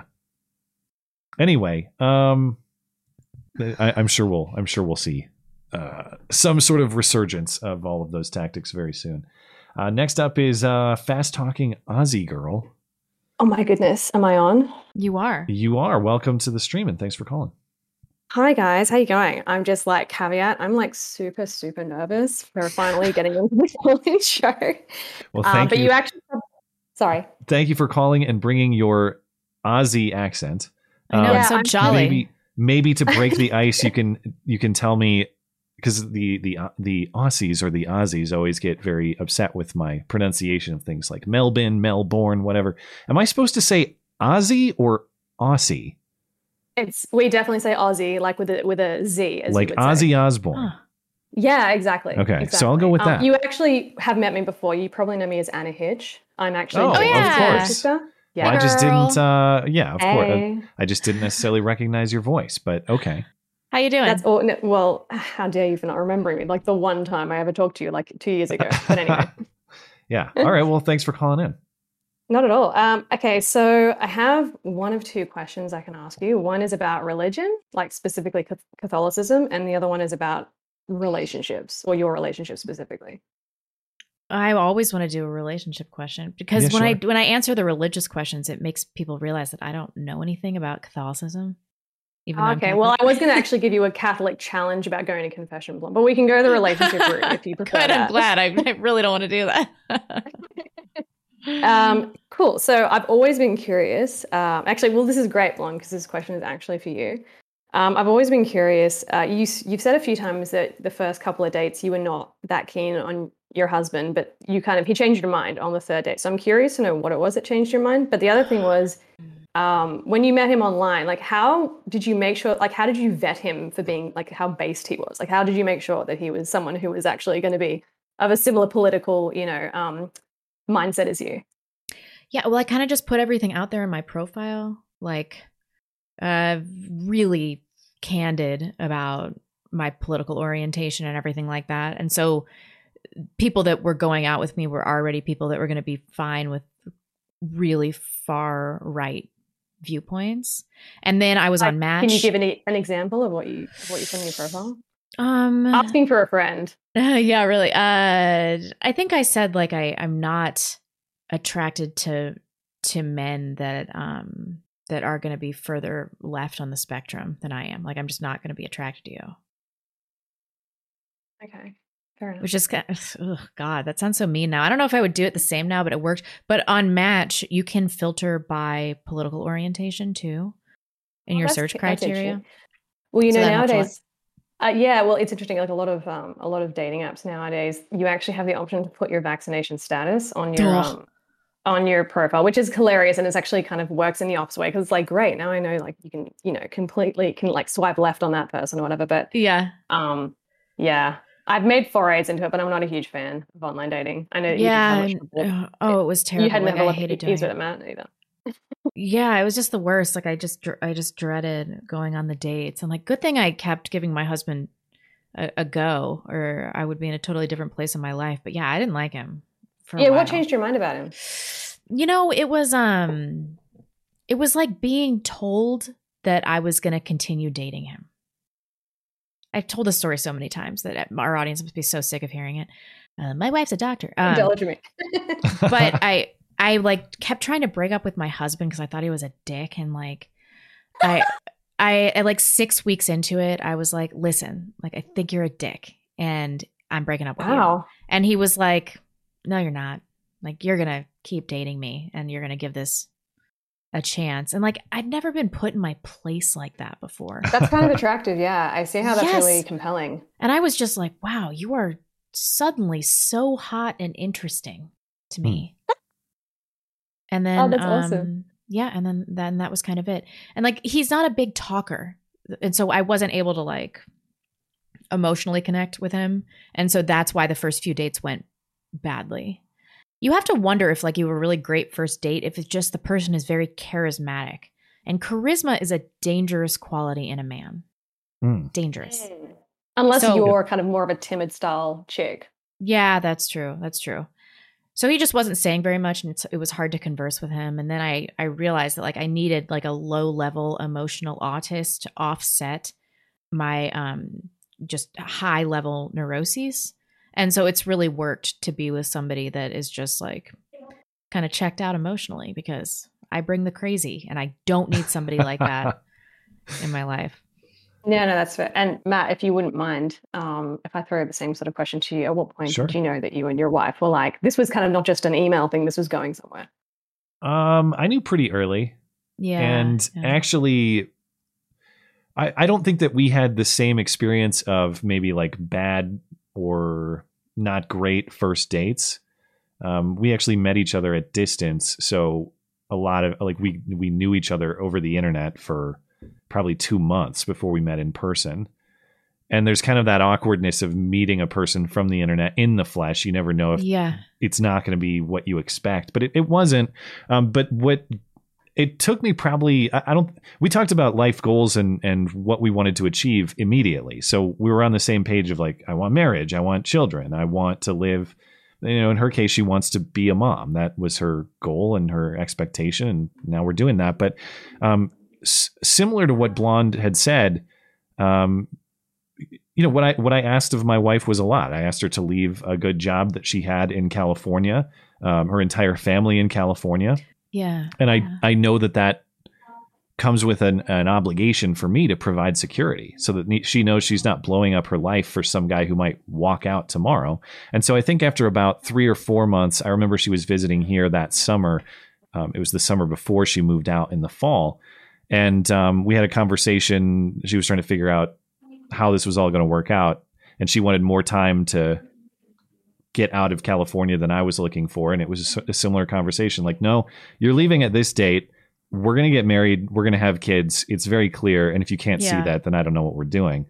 And I wouldn't say that I put her in her place, maybe, but the point that Blonde's making, and that is totally mirrored in mine, that sort of like male assertiveness, here's a plan and we're going to do this, it's undeniably works for women. And and it just works for women. It felt better for me as a man too. I wasted so much time in my life thinking that I'm supposed to defer to women. Well, what do you think? What do you want to do? Where would you want? I just want what women want, even like strong-headed women. They want men to just make decisions. Like it was such a relief that I suddenly wasn't making all the decisions about my life all the time. But I'd argue it's actually more attractive if you're already a strong-willed woman to have someone kind of willingly make the decision. And if I can actually ask a very quick follow-up question. Yeah, sure. How did you know, just because you guys were talking over email, how did you know that you were attracted to this person? Well, we were. Do you mean, well, we weren't just talking over email. Like we were on like Skype type stuff for the first. She was really accepting of his micro penis situation.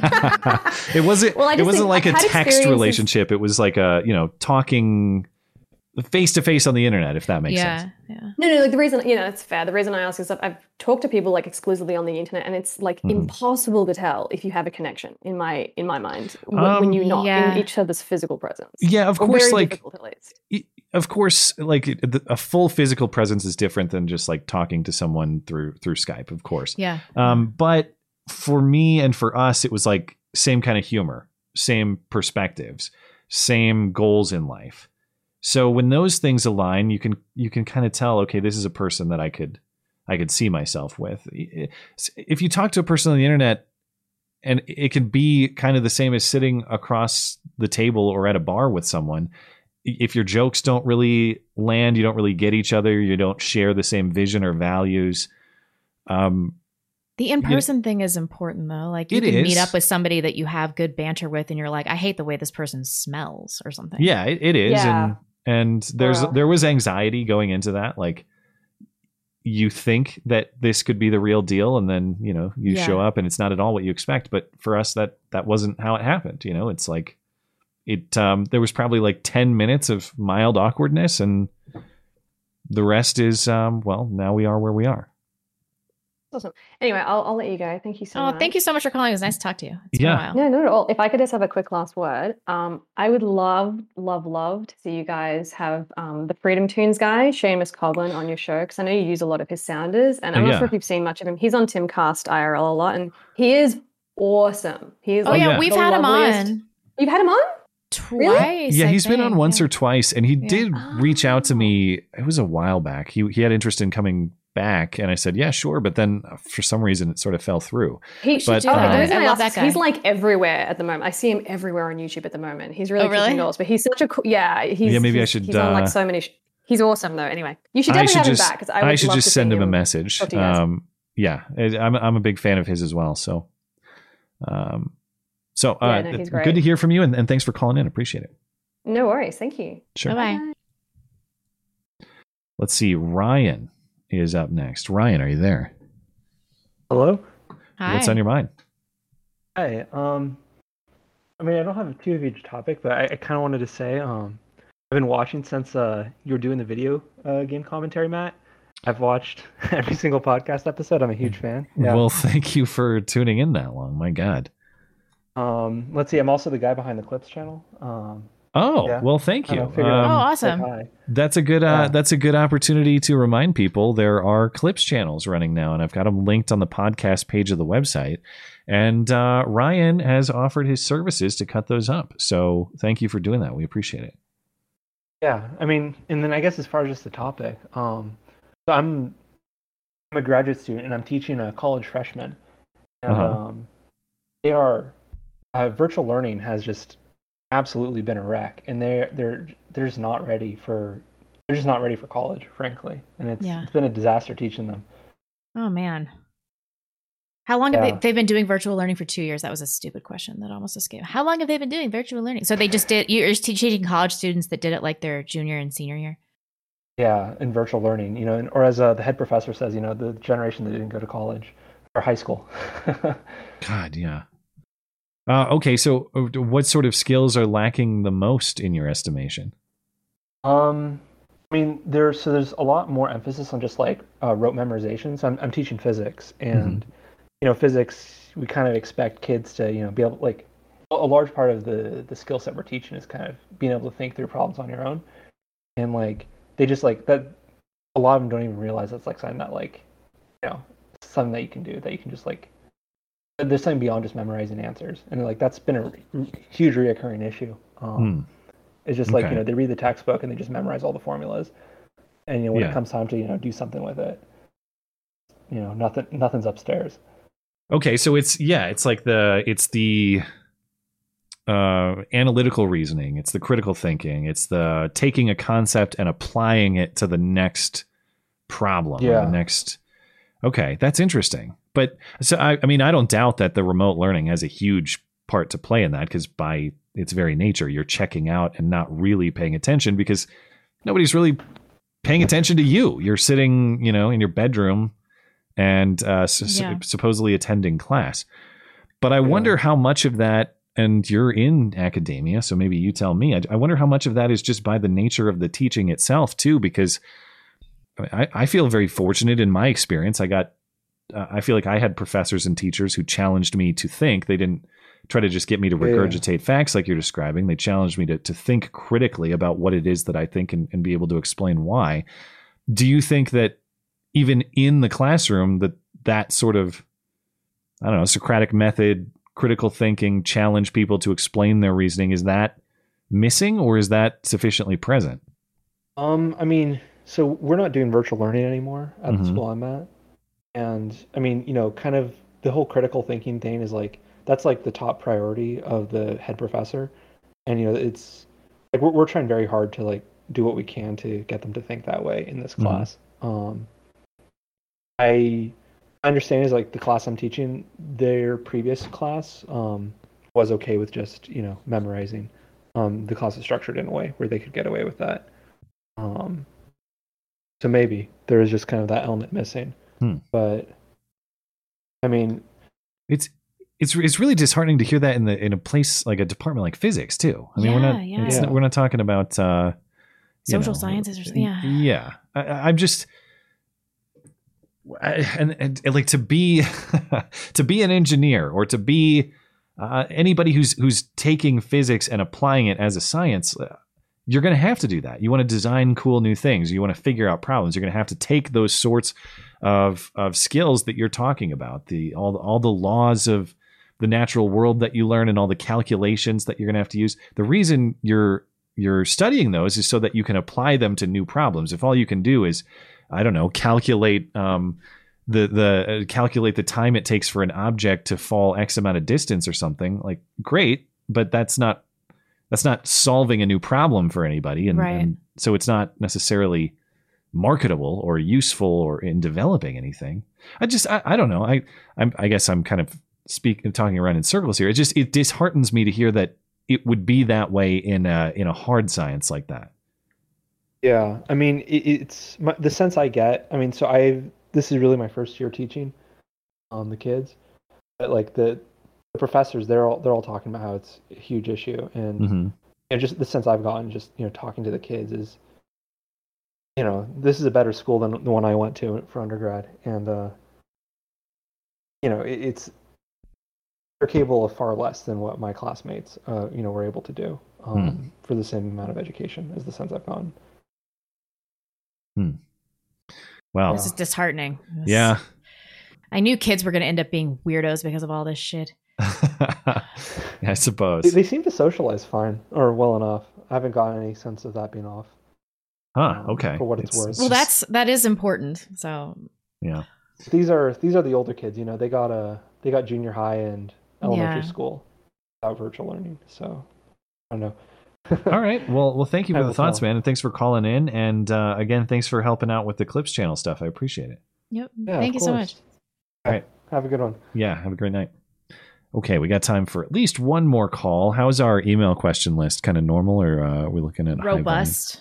What we got? Like maybe a dozen here. Yeah, is that it? Let me look. Yeah, we'll probably be all right. Maybe it just felt like more because there were some long ones. Yeah, it doesn't look like it too bad. So let's get at least one more call here, and maybe we'll have time for a second. Mr. Gilgamesh, what's on your mind? Oh, just to let you know, I have been working on list of movies for you guys, of movies I think you'll like. I've been trying to get picked for that. But I also was going to bring up Discord because I didn't know if you guys knew about what was going on. Yeah, that's really, Oh, and one thing, Matt, have you watched my video on the Real Lincoln yet? Have you had a chance to watch it? I have not, but I'm certainly interested in the topic. I've seen you've emailed me, right? So I can grab it in my I sent both inbox. of you about the 2 documentaries about Ukraine that are on Rumble right now because YouTube won't let them on there. Oh, of course. Go and watch them. They explain a lot about Ukraine. They're worth watching. Okay. All right. Yeah. Okay, so anyway. Oh, and Blonde. One thing. The 7 deadly sins all originated from the original sin of disobedience, which we carry with us forever. So it's basically the original of all sins started with Adam and Eve saying, okay, we're going to eat from the tree of knowledge and got kicked out of paradise. Then came the other sins out of that. So we're kind of carrying that sin for the rest of our life. So Thanks, if Eve. we're sinful and if committing a sin means you're going to go to hell, we're all screwed, which isn't actually true. It's basically you live your life the best you can. If you don't do any harm to anybody, like you're not doing terrible things to people, then overall when you meet St. Peter, he's going to go through your life and say, okay, judge you as based on all your life, what you've done. Have you hurt anybody? Have you done terrible things? Okay, then you have 3 choices: heaven, purgatory, which is in between heaven and hell, and then there's hell. Which purgatory is for those who haven't done enough to be considered worthy of heaven, and you're not evil enough to go to hell. But you can go from purgatory to heaven or hell, depending on what you do while you're in between heaven and hell. What can you even get done in purgatory? You can become a better person. Hmm. Yeah, it's in between. I feel like they're gonna waitlist me in heaven. Yeah. Well, here's the thing. It's like when There's still read the hope, Divine then. Comedies by Dante Alighieri. Mm-hmm. Yeah. It's fascinating to see. Oh my God, I read that thing. It took 10 years to read it because there's so much in it. You almost can't get through it. Dante's Inferno. Oh yeah, Dante's Inferno. Then there's Purgatory, Paradise and then Lost. Oh my God. Yeah. There's so much information. It can make your brain go, oh my God, it hurts. Maybe you would It's- like the house that Jack built because that was based on Paradise Lost. I know. I actually saw the movie. Oh, did you like it? No, I thought it was really bad. It wasn't. I like Matt Damon, but I thought it was the worst movie he's No, ever it was done. Matt Dillon. Matt Dillon. No, I mean Matt Dillon. Sorry, Matt Damon. Ugh. Yeah, really. God. But We had I that will say experience this. last week. I do agree with you both on this. Ali Sheedy cannot act. And I didn't say anything about her acting. I just said she's her acting's unattractive. terrible in War Games. She's terrible in what was the other one? Oh God, that Short Circuit. That movie Dude, was terrible. I saw it yeah. as a kid and I hated it. I liked War Games better than Short Circuit. Short Circuit. It's a better movie, but yeah. The best movie she was in was Breakfast Club. That movie's I've never highly seen it. overrated too. Yeah. Yeah, it All is. right. We're kind of up against the clock here, but if you have a final thought or two, Well, go for it. Hey, Matt, Yeah. there's too much faggery going on. You need to calm it down. Was it too much faggotry? Yeah, you're being too much of a faggot. You need to calm down the faggot. See, you disgust gotta be more me. specific. You disgust me to the as we'll No, reference it's in the not later bad. call. It's just What is all the well, we make love and everything. It's like Oh, I yeah. got a big Oh. story about that with your kids and everything. I want to tell you someday where your kids are talking to each other about this. you mean And like? how you're in the bathroom See, I crying. thought you were to be fair, just talking Matt about. did not create the situation, and he doesn't really have very many effeminate tendencies. So I don't Wow. really know What how a- this happened. What a compliment! That's one of the greatest compliments I've ever received. I don't think you have any effeminate tendencies. No, he doesn't have. It's the whole when everybody says we make love and everything. I know, it's no, like but in that- terms that of like gets- calling somebody out as a Yeah. faggot, it just Matt doesn't really I'm not come to saying you're mind. a faggot, Matt. I'm just saying that it's the that part gets a little. That's what I mean. I'm not calling you a faggot because Well, I but would see, never here's look at you and see you as a here's faggot. here's well, thank you for that. No, you have a kid. I would Lots of faggots have kids. Why should be helping faggots around here. Okay. Okay. No, here's the thing though. My only pushback is you probably just encouraged 10 more people to do Matt and I once made love super chats, Oh you know. God, yes. I'm not saying that made it I worse. Oh, God. part of the enjoyment It's gonna that get people worse. have for Sorry, them Matt. I didn't is mean to make it clearly worse for you.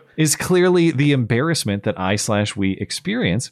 And if we were to do the indignation response, how dare you never do this, it only inspires more. So No, we it just does. gotta- Okay, and then there is this like fetishizing of clearly straight men by the gay community. And I got an email today. I was not aware of this, but there's this like community of Black men that are into this race play thing. This like I know. I had to Google this today, and then I was like, I wish I wouldn't have done that because I got this email that's like, give us a shout out to all the race play people or whatever.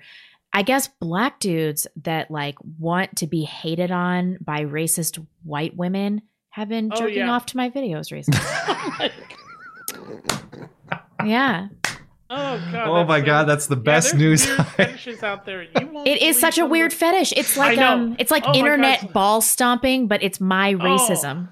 Okay, right. God, you should see. Like, So we're the talking about the footstep. Daryl Lamont Jenkinses of the world. Yes! Oh my God. Firing There's up the Blonde's one. YouTube The channel, freaks into feet whipping it out and pics saying, everything "Oh that yeah, they- hate me more." Hate I me love more. it. Yeah. Oh yeah. Holy There's shit. Self-hating like Black people out there. Literally, like she said, men that basically want white women to. Oh yeah, that's a real. Yeah, you- the email actually said, Oh, God. "Blonde, can you And please then give a there's- shout out to all of the see race other way play where there's monkeys?" White women who hate the Race fact that play they were born monkeys? White, so they want black. They date Black men so that the Black men can treat them like shit. It's a real thing too. What the? Oh God. Wow. Wow, All right. it's fucked. I wasn't well, going to talk okay. about this. I got Yeah, a lot know. of We could talk information for out of that hours call. about this. thank you for that. Oh, and yeah. Listen, we'll try to have cut a down on the great night. faggotry, but I don't know that we'll be able to. It's everybody else's, Matt. I was just calling it, joking and everything. All right, we'll see I you, wouldn't man. dare call you Andrew Gillum. So. Oh God, get out of here. Peace and blessings be upon him. Remember Andrew Gillum, nearly governor of Florida, lost to Ron DeSantis and went on to have gay meth orgies in which he nearly OD'd and died or something like that. Just one gay meth orgy. Is he one of the what was the term? What kind of monkeys? It said give a shout out to all of your race play monkeys. I think he wanted me to calling black people monkeys is part of the race play, wouldn't it be? I guess. I don't know. I don't understand this. We're gonna have Codrod last word tonight. Codrod, are you there? I am here. We're kind of tight on the clock, but I can give you a quick thought or question or whatever might be on your mind. I mean, honestly, I was calling it my wife is Ukrainian, and I was so it's a longer topic. I completely understand. If you just have some thoughts, and maybe we can respond to them quickly, or alternatively, you can, if they're really long, you can send me an email too. But I can give you a minute or two just to say your piece if you feel like you have thoughts that are worth hearing for people. Yeah, hold on. Let me take myself out of my ear because I'm hearing myself repeat now. But yeah, sure. I mean, I guess in general, I'm pretty confused about some of the kind of narratives being thrown around from people, I want to say on the right on it. I feel like a timeline issue and people just don't care about Ukraine. I was following it. She came over before the 2013 and Maidan stuff, but it was right before. It's a couple years ago, a couple years before. But I don't know, people look at Zelensky he's part of the whole corruption thing with, but I mean, truly, that was Yanukovych was corrupt with Russia in a way that can't even be close to understated. And then the whole Biden thing and all that incident that all happened under Poroshenko, who came before Zelensky, and a whole lot of the election cycle in that country. Because I mean, I've talked to her dad about. Well, I sort of talked to him. I don't speak Russian yet. They don't speak English yet because she got them here. Right. And Blonde can say whatever. How dare you? Yeah. But they pay for their own stuff here too, so there's that. But yeah, so I mean, I don't know. I feel like it's a longer conversation than a couple of minutes. But I don't know. Sure. But it sounds like you feel like there's some misconceptions. So if you had to say what the top, I don't know, 2 or 3 misconceptions, at least in the view of your wife's experience or however you're reaching this conclusion, what are the biggest misconceptions that are circulating? So I think one of the biggest ones is placing Zelensky in with the corruption, and I know the Panama Papers and whatnot. There is a certain level of just base corruption that is just a part of Ukraine, and you can look at that and say what you will, but you're in the poorest country in Europe who was practically a vassal state of Russia for quite a long time. They're the push through of gas coming in and out. So, and you have the United States throwing around billions of dollars here and there, or Russia throwing around billions of dollars here and there. And there is corruption, but the whole point of Zelensky's election was trying to clean up a lot of that. And that was sort of the internal politics. I mean, and to a big part, that's probably why they're being invaded, is because they're trying to kick out some of the foreign influence that they've had forever. And so I'll leave that since that's yeah, sure. If you feel like you have more thoughts, you can send them my way through email for sure. Sorry to be a little bit brief. It's just we're very tight on time, but thank you for the call, man, and all the best to your family. Appreciate it. Thank you. Okay, that will do it on calls tonight. Appreciate all the callers, and appreciate your patience if you were trying to get in and did not, or if you are looking to participate in the show but you can't do it live, of course. Send us an email question. Again, that's through the contact page of the website, mattchristiansenmedia.com/contact. Look for the call-in show question form. We will take those questions and respond to them each and every week at the end of the stream, as we will right now. First up tonight is Saki Yum Milk. Is that one of those trick names? I got to be careful with that one. Let's see. He says, Matt, you have alluded to the decline of your current area. Have you started to seriously look for potential new locations? Well, that depends on what you mean by seriously. Have we scouted real estate options elsewhere? Yeah. Do I expect to move imminently? Probably not. I really like, I love Bozeman. I love the Gallatin Valley. I love this part of Montana. I love this part of the country.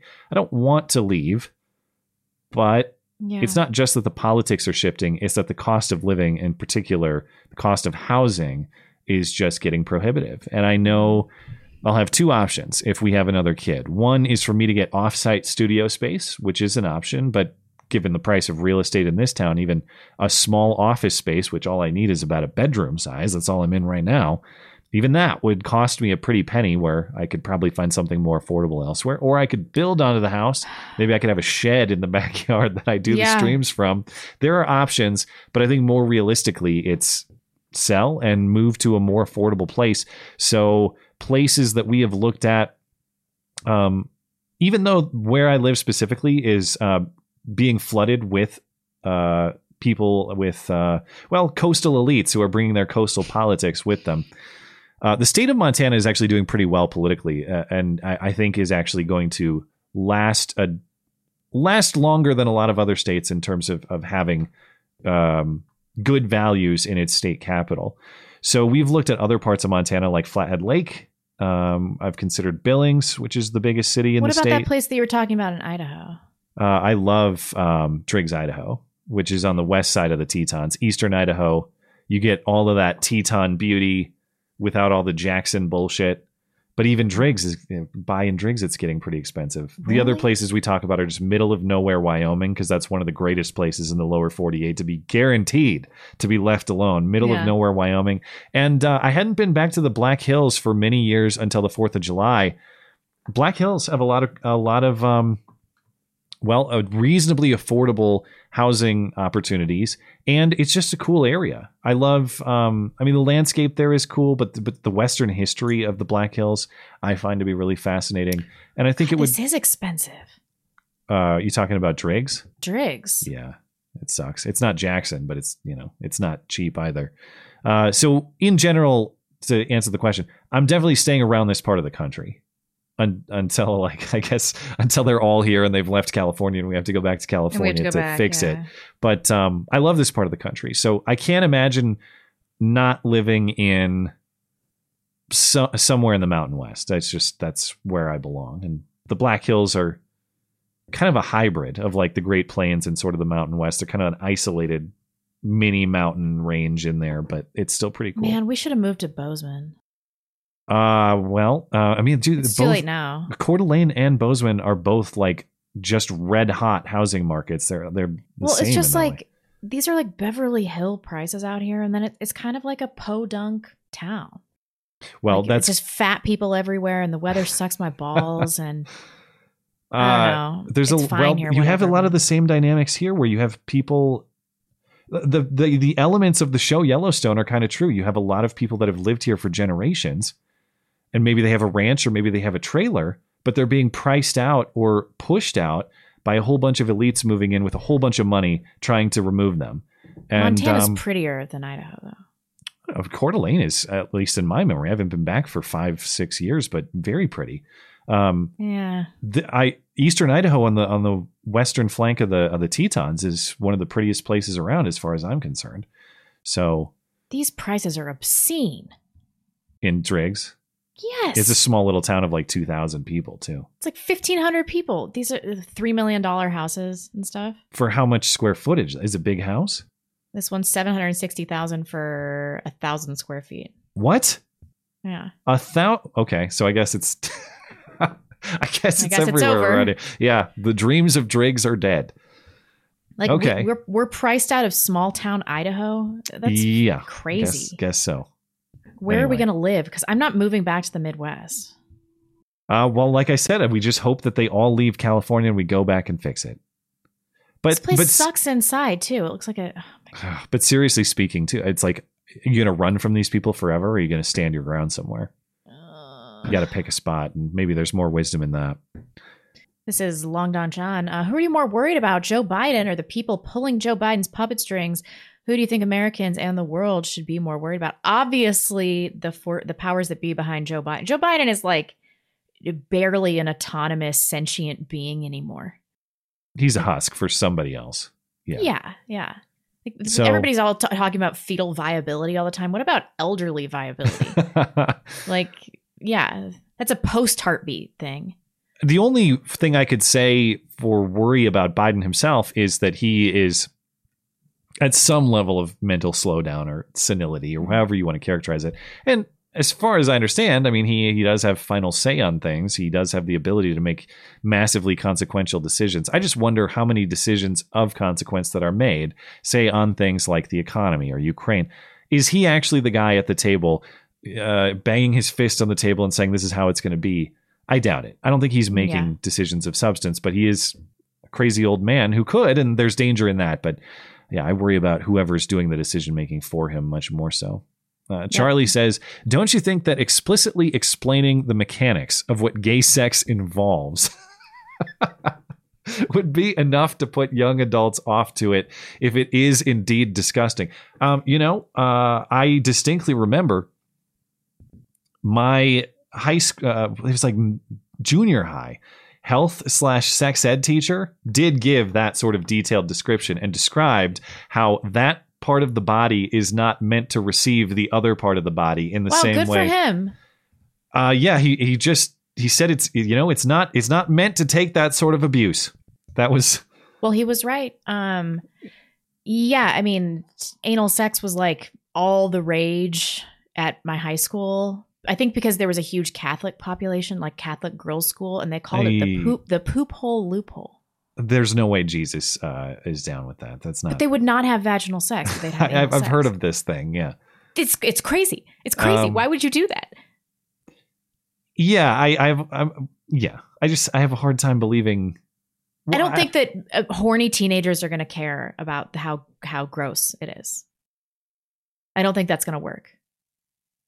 Well, and even though like I'm talking about how this was like it kind of was explained to me, but looking back on it, I don't think that was the proper venue either. Like that's I don't think I should have received. Why is anybody talking to you about anal sex in public high school? That's insane. Then again, I would hate to put that burden on my parents, but it is their burden, and well, that's true.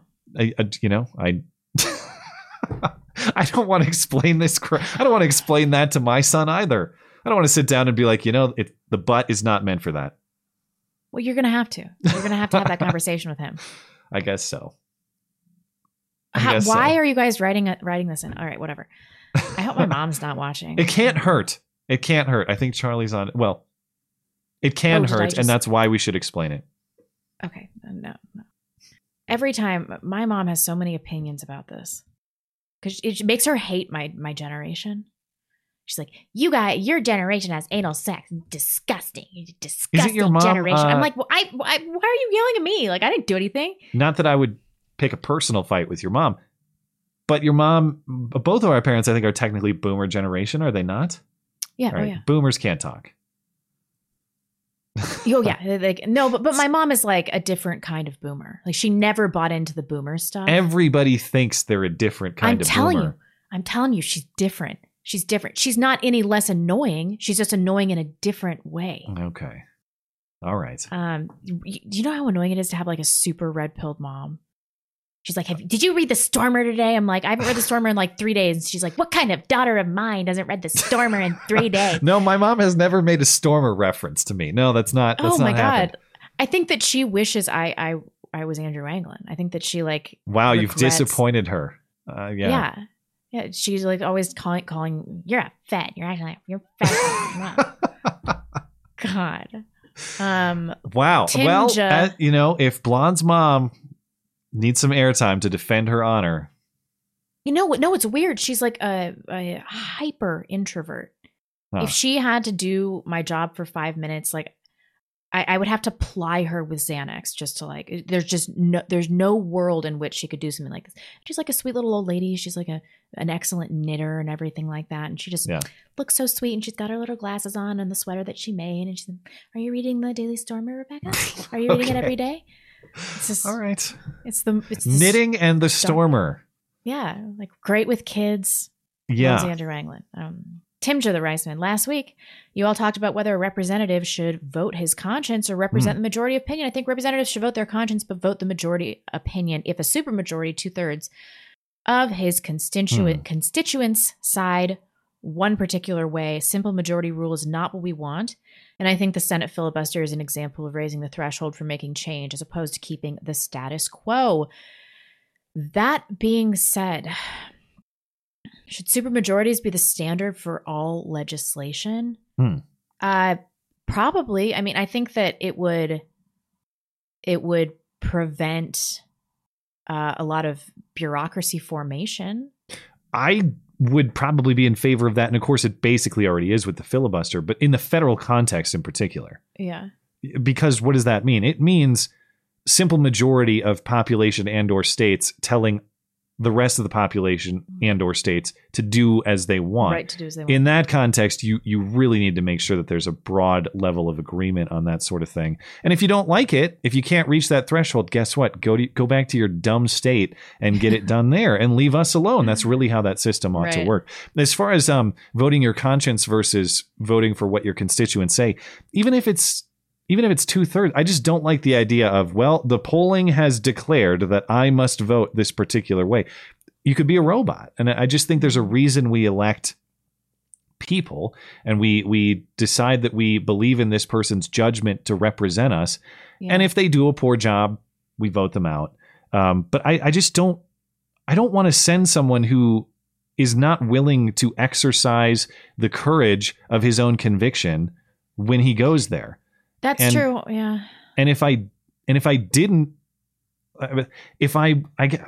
just wouldn't want to elect a person of that sort of character, a person who submits when the mob tells him to. That's really what that means. I understand it's not quite the same because you're supposed to represent these people. They're not completely a bunch of pitchforks and torches, but there is a mechanism for those people to get them out. And if they're not allowed to exercise their own judgment in any way, why are we sending them there? We should just send robots or computer programs. That's read the polling, vote accordingly.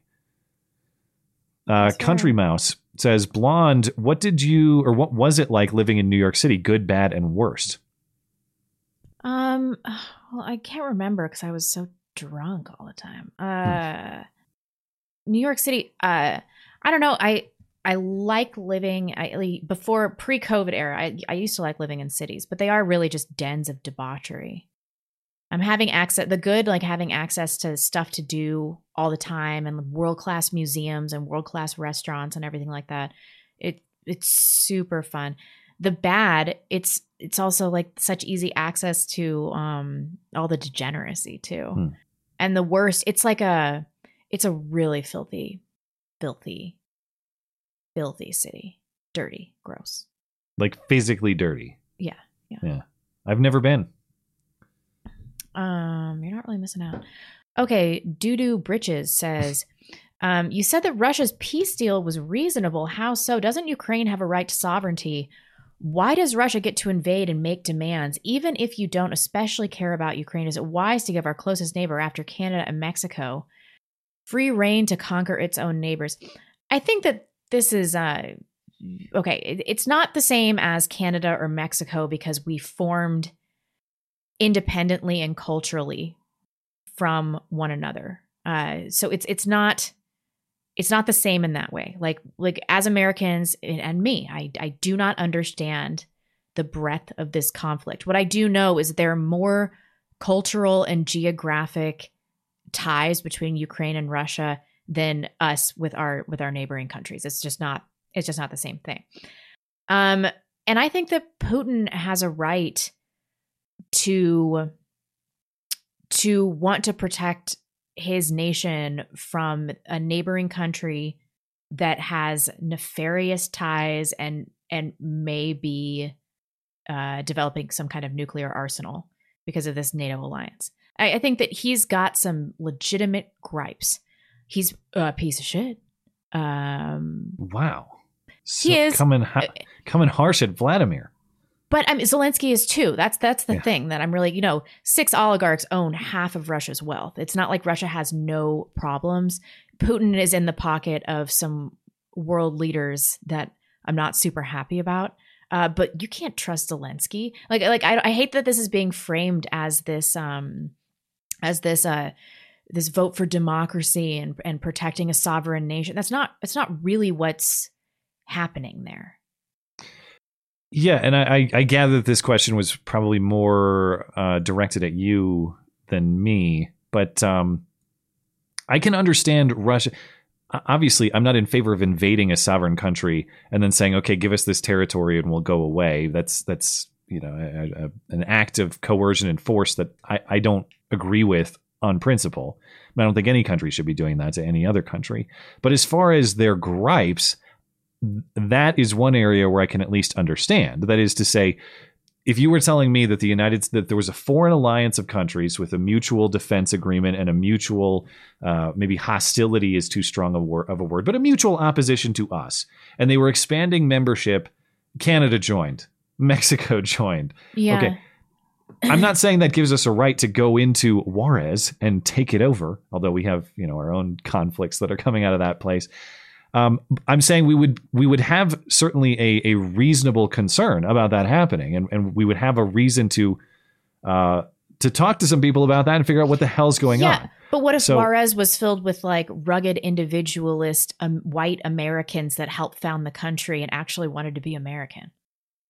I suppose it's not a perfect analogy in that you're saying that Mexico is culturally different from the United States in the way that Ukraine and Russia are not.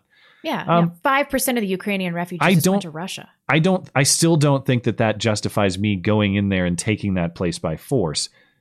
If the ties are that similar, there's probably a political mechanism through which to achieve that. Or maybe I don't understand, and maybe Ukraine is saying to those areas, we will not let you go. They want to go, and Ukraine will not let them. Perhaps that's what's going on. I don't know enough about the specific politics of that situation. But in general, even if you feel a strong tie, there's a lot of Albertans that are very culturally similar to Montanans.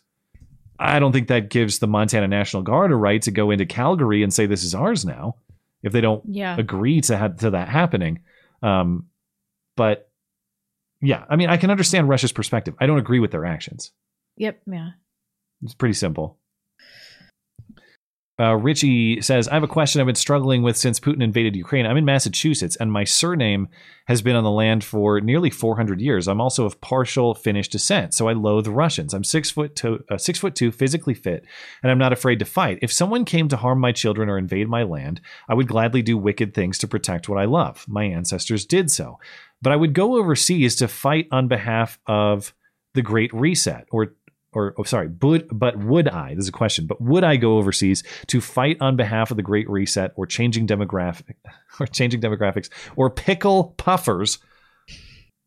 I look at what this country is becoming compared to what it should be, and it's a real struggle. Where does one draw the line? I guess I'm not totally clear on the question here. He's saying he has no problem defending what's his, but would I go? Oh, so if he joined the military here, would he go overseas and fight on behalf of a lot of the degeneracy that this country seems to stand for in many different ways now? Well, that is the question. I mean, where does one draw the line? Well, that's a very difficult line to draw because, of course, serving in the military doesn't and can't mean that you agree with every single policy decision. Is he talking about military service? I don't think so. Well, would I go overseas to fight? I guess... What does that mean? I think he's talking about going to his ancestral homeland. Oh, to Finland or something like that. Right. But the Finnish aren't fighting, at least in Finland right now. He's talking about the cultural takeover of Western civilization by, faggots. Okay. I guess I don't perfectly understand the dilemma here. He's okay. So I think he's saying, I don't want to put words in your mouth, Richie, but why should I try? I know that my ancestors defended my ancestral homeland, but how do I do that? And what I will be defending with my life is to preserve this globo homo horse shit that I didn't want in the first place. Mm-hmm.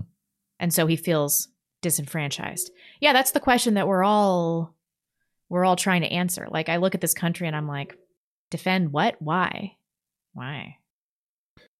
So I can protect a bunch of leftist elitists that are just going to take my money and redistribute it to a bunch of minorities. Why should I do that? Are you defending value? Are you defending people, or are you defending values? And I'm not even asking rhetorically. I think that's a serious question for consideration right now. That at this point, I think, if not entirely, in large part, there's the defense of wicked people. Even if the values on which this country was founded are correct, and I believe that they are, I don't think there's... we fucked this all up. What? He was talking about joining Ukrainian forces. Oh, okay. So would he go... Well, so he's saying I'm just going over there to fight on behalf of Ukraine because of a hatred of Russians? I mean, he doesn't have any connection to Ukraine other than a hatred of Russians. No, he's Ukrainian. I thought he said I'm partial. Oh, I'm also partial Finnish descent. Yeah. I'm in Mrs. No, he doesn't say he's Ukrainian.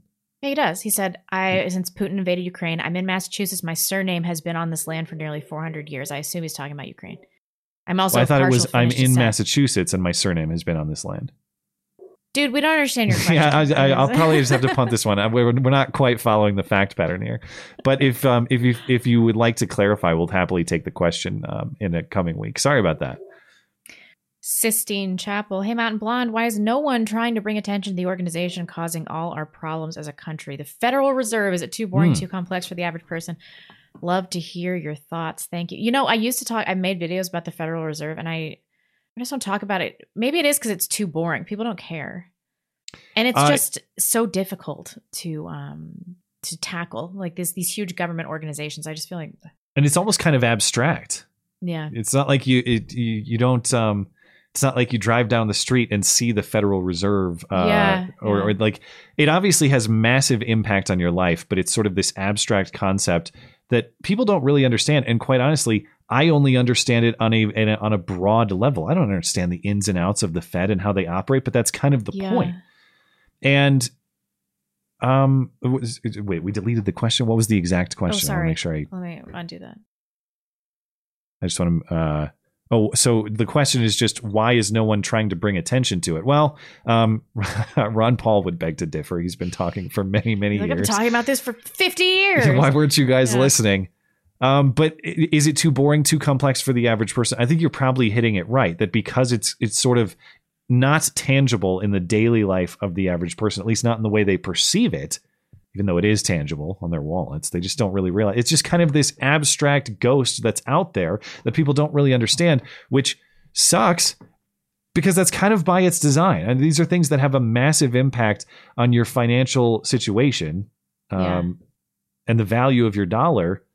But we just sort of accept them as, I don't know, I guess the state of how the world works. We just think that inflation is sort of a natural occurrence and would just happen naturally absent some sort of government intervention or government force. And certainly the prices of things fluctuate, but inflation is largely the product of that sort of government intervention. And instead we believe it to be something that's just like a natural thing that's sort of unavoidable. I think you're hitting it right. I think that the only thing I would add is that there's an intentional, they want it sort of cloaked, so that they want it kind of not at the forefront, not in headline news every day, just kind of this thing that operates more as like the Wizard of Oz man behind the curtain kind of stuff. Yeah. Instead of like, I don't know. I mean, Jerome Powell and the rest of them are out there. It's not as though they're perfectly hidden, I suppose, but I don't know. I don't know why people don't care. I actually, they should. They should. Wish I had a better answer for that. Conservative Monkey says, my wife recently took a new job in which she earns considerably more money than me. I don't want this to bother me, but I cannot help that it does. I've been considering searching for a new job that will bring me greater earnings. She is encouraging me not to leave my current job because I like what I'm doing. I've pointed out statistical studies that show that marriages where the wife earns more are likely to have problems and end in divorce.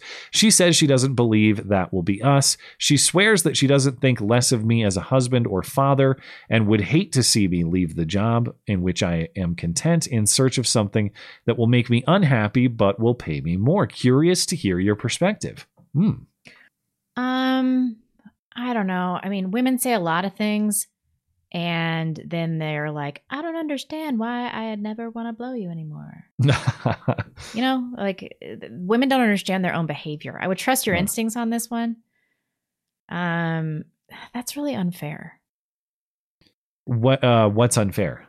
My answer here. I will say, okay, so I make way less money than my husband.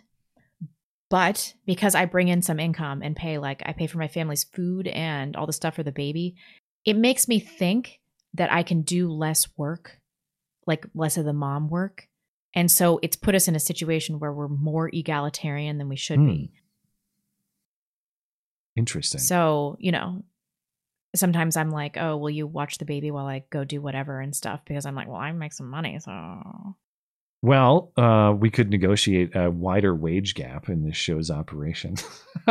Definitely. That will definitely help.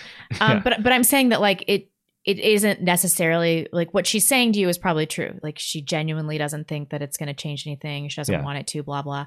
But like it'll manifest in her behavior almost certainly.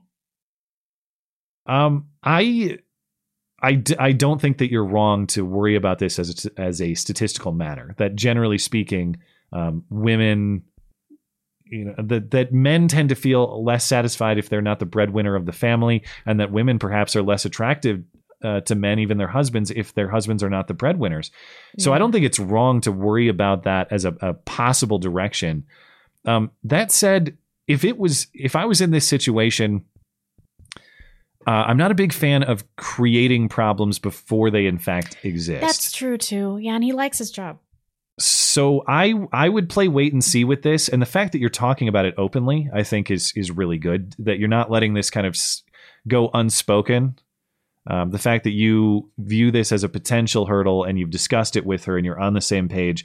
If the complications do arise, that'll make them easier to address down the road. So even if you get into a spot where you just even though you like your job, you feel unsatisfied in it because you feel like you're not the breadwinner of the family, or maybe there's some dynamic attraction or romantic change between you that you can address that. So I'm with you that it's potentially treacherous territory, but I would just say don't solve the problems before they actually manifest. Just wait and see, with an understanding that they might come about and assess then. Because it sounds, you know, I know it's unconventional, but it doesn't sound like you have a terrible thing going. Your family's going to be in good financial shape. You enjoy what you do.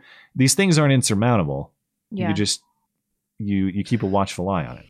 That's true. If you like your job, then you're luckier than most people. So. And plus, yeah, I mean, well, there's two ways to look at it too. Number one, I mean, it's still it's a labor-friendly market. If you want to find a new job, now actually is a good time because employers are competing for workers so much. But then the other side of it too is like there's so much economic uncertainty forthcoming. Even if employers are competing for workers right now. Speaking of the Fed, I mean, we're talking about raising interest rates. We've seen inflation go out of control, which is by and large why they're doing it. But there's a lot of uncertainty coming up soon that might make whatever new job you get less secure than you think it is. Yeah. I would wait and see on this. And okay, yeah, good luck. That's probably good advice. Ryan, thanks to advice you've given over the last 4 years, I've started watching. Oh, since I started watching. Wow, I'm illiterate. I've started dating a girl who I love. We're both 23, and in our last year of schooling, her as a nurse and myself as a physical therapist, we've known each other forever since we were like 6, but we just started dating a year ago. She shares my values and my wishes for life, including getting married early and having kids early. When do you think is a good time to propose? I want to next year when we're out of school, but I'm not sure if it's too soon. Your guys' thoughts? Propose yesterday. You've been dating for a year. You've known since you were kids and you're 23. Like, there's no reason to wait. get a ring on that. Who cares if it's a nice ring, whatever. It's like a little piddly diamond or what. She's not going to give a shit. She's going to be so jazzed. Get married, have a bunch of babies, fuck everybody that tells you that you're too young. I agree on the matter of principle, the matters of principle that Blonde is describing, but I also agree because of this line in the question. She shares my values and my wishes for life, including getting married early and having kids early. This is what she wants, man. Mm-hmm. And if that's what you want, what are you waiting for? Yeah. And lock it down. A year is like the maximum amount of time people should be getting engaged or dating without getting engaged. It's you like know by once then. you hit a year, yeah, you know. You know by then. So it's like, what are you doing if not? And if she has any sort of negative reaction to that sort of thing, well, she's not going to, because you just said that you've had this conversation and she that's what she wants. So that sounds like a keeper, man. And all the best and congratulations on whatever your decision is, because I'm sure you're going to do it sooner or later. And that's great. And I hope you find that once you have that commitment to each other, there's a whole new level of honesty that exists between the two of you, and it just gets better from there. Yep. So get a manufactured diamond. They're identical to those found in nature, except they're flawless. They only go up to 1 carat, and she's in college, so she shouldn't need bigger than a carat. And they're way cheaper. Way cheaper. As always, I'm shocked that Blonde does not love blood diamonds, but I don't. You know why? Because a bunch of elitists have done this diamond heisted market where they've made us think that diamonds are valuable when they're actually not. It's total market failure. You know, every man, woman, and child on earth could have a handful of diamonds. They're not actually rare. They're not the most beautiful gemstone. It's these fucking DeBergs. Well, on that topic, that has me thinking of Tinder Swindler. That's so good. If people haven't seen Tinder So Swindler good. and the fake diamond mogul man who swindled a bunch of women out of a whole bunch of money on Tinder, fantastic Netflix documentary. And you know what's Anyway. satisfying about that? Most true crime, you're like, oh, I really wish this like 11-year-old wouldn't have gotten raped and murdered. It makes you really sad and stuff. This true crime, it's like watching all these chicks that totally should have seen it coming get taken for a bunch of money after taking out like 5 payday loans. It's truly satisfying. You don't have to feel bad for the victims. I was amazed. It's like, okay, I get how you thought this awesome guy needed help once, so you let him borrow your credit card. After he didn't pay you back for weeks and still said that he needed instant loans, and you did it, it's just and then like amazing. The reasons they all wanted to bang this guy. That one chick who got taken for $250,000, she fucked him on the first date.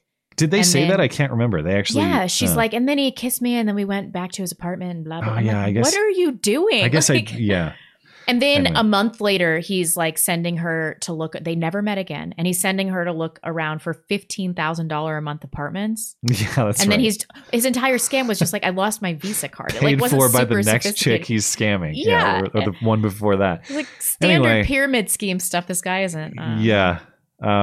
Crazy custodian. Did Yeah. you read this? Okay. As crazy as it sounds, I once considered myself a liberal person until the line shifted when I wasn't paying attention.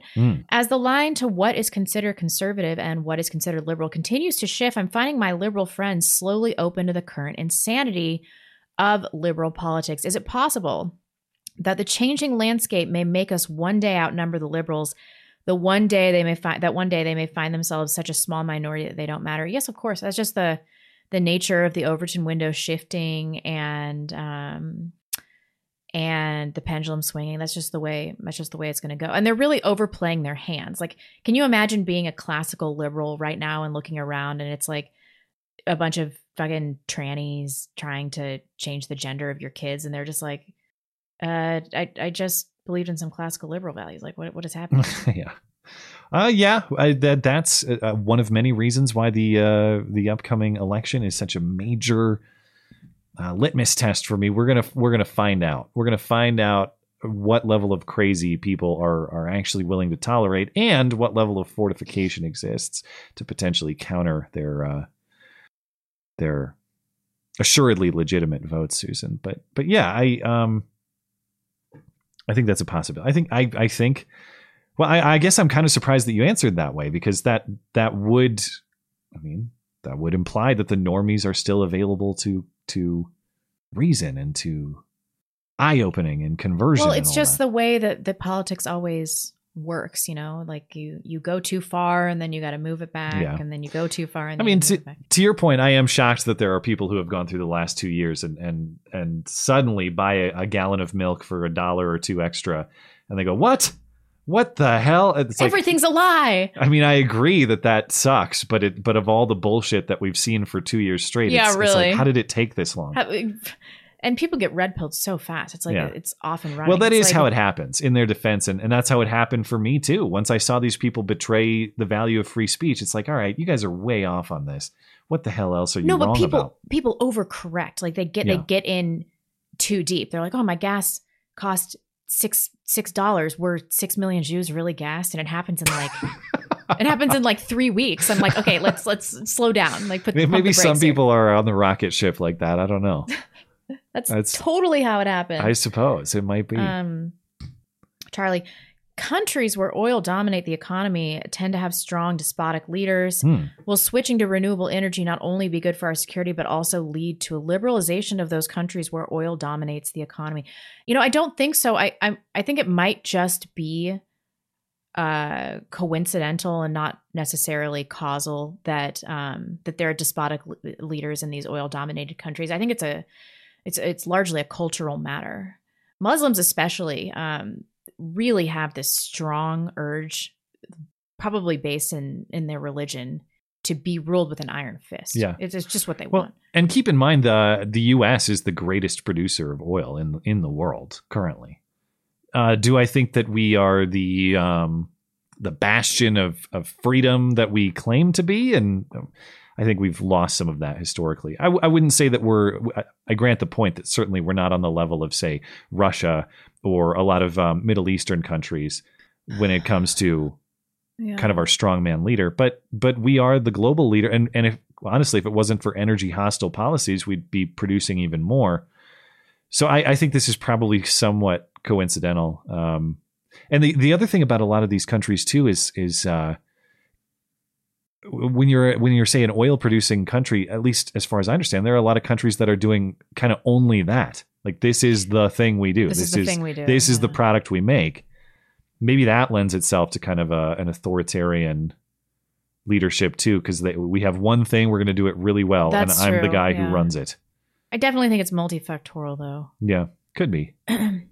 Force Ghost Ranger, or I can't read tonight either. Let me try one more time. Force Ghost Roger Moore. If you could renormalize societal shame for just one thing, what would it be? For example, promiscuity, obesity, things which used to be shameful and seen as a sign of personal failings, but have now become completely normal. Thanks.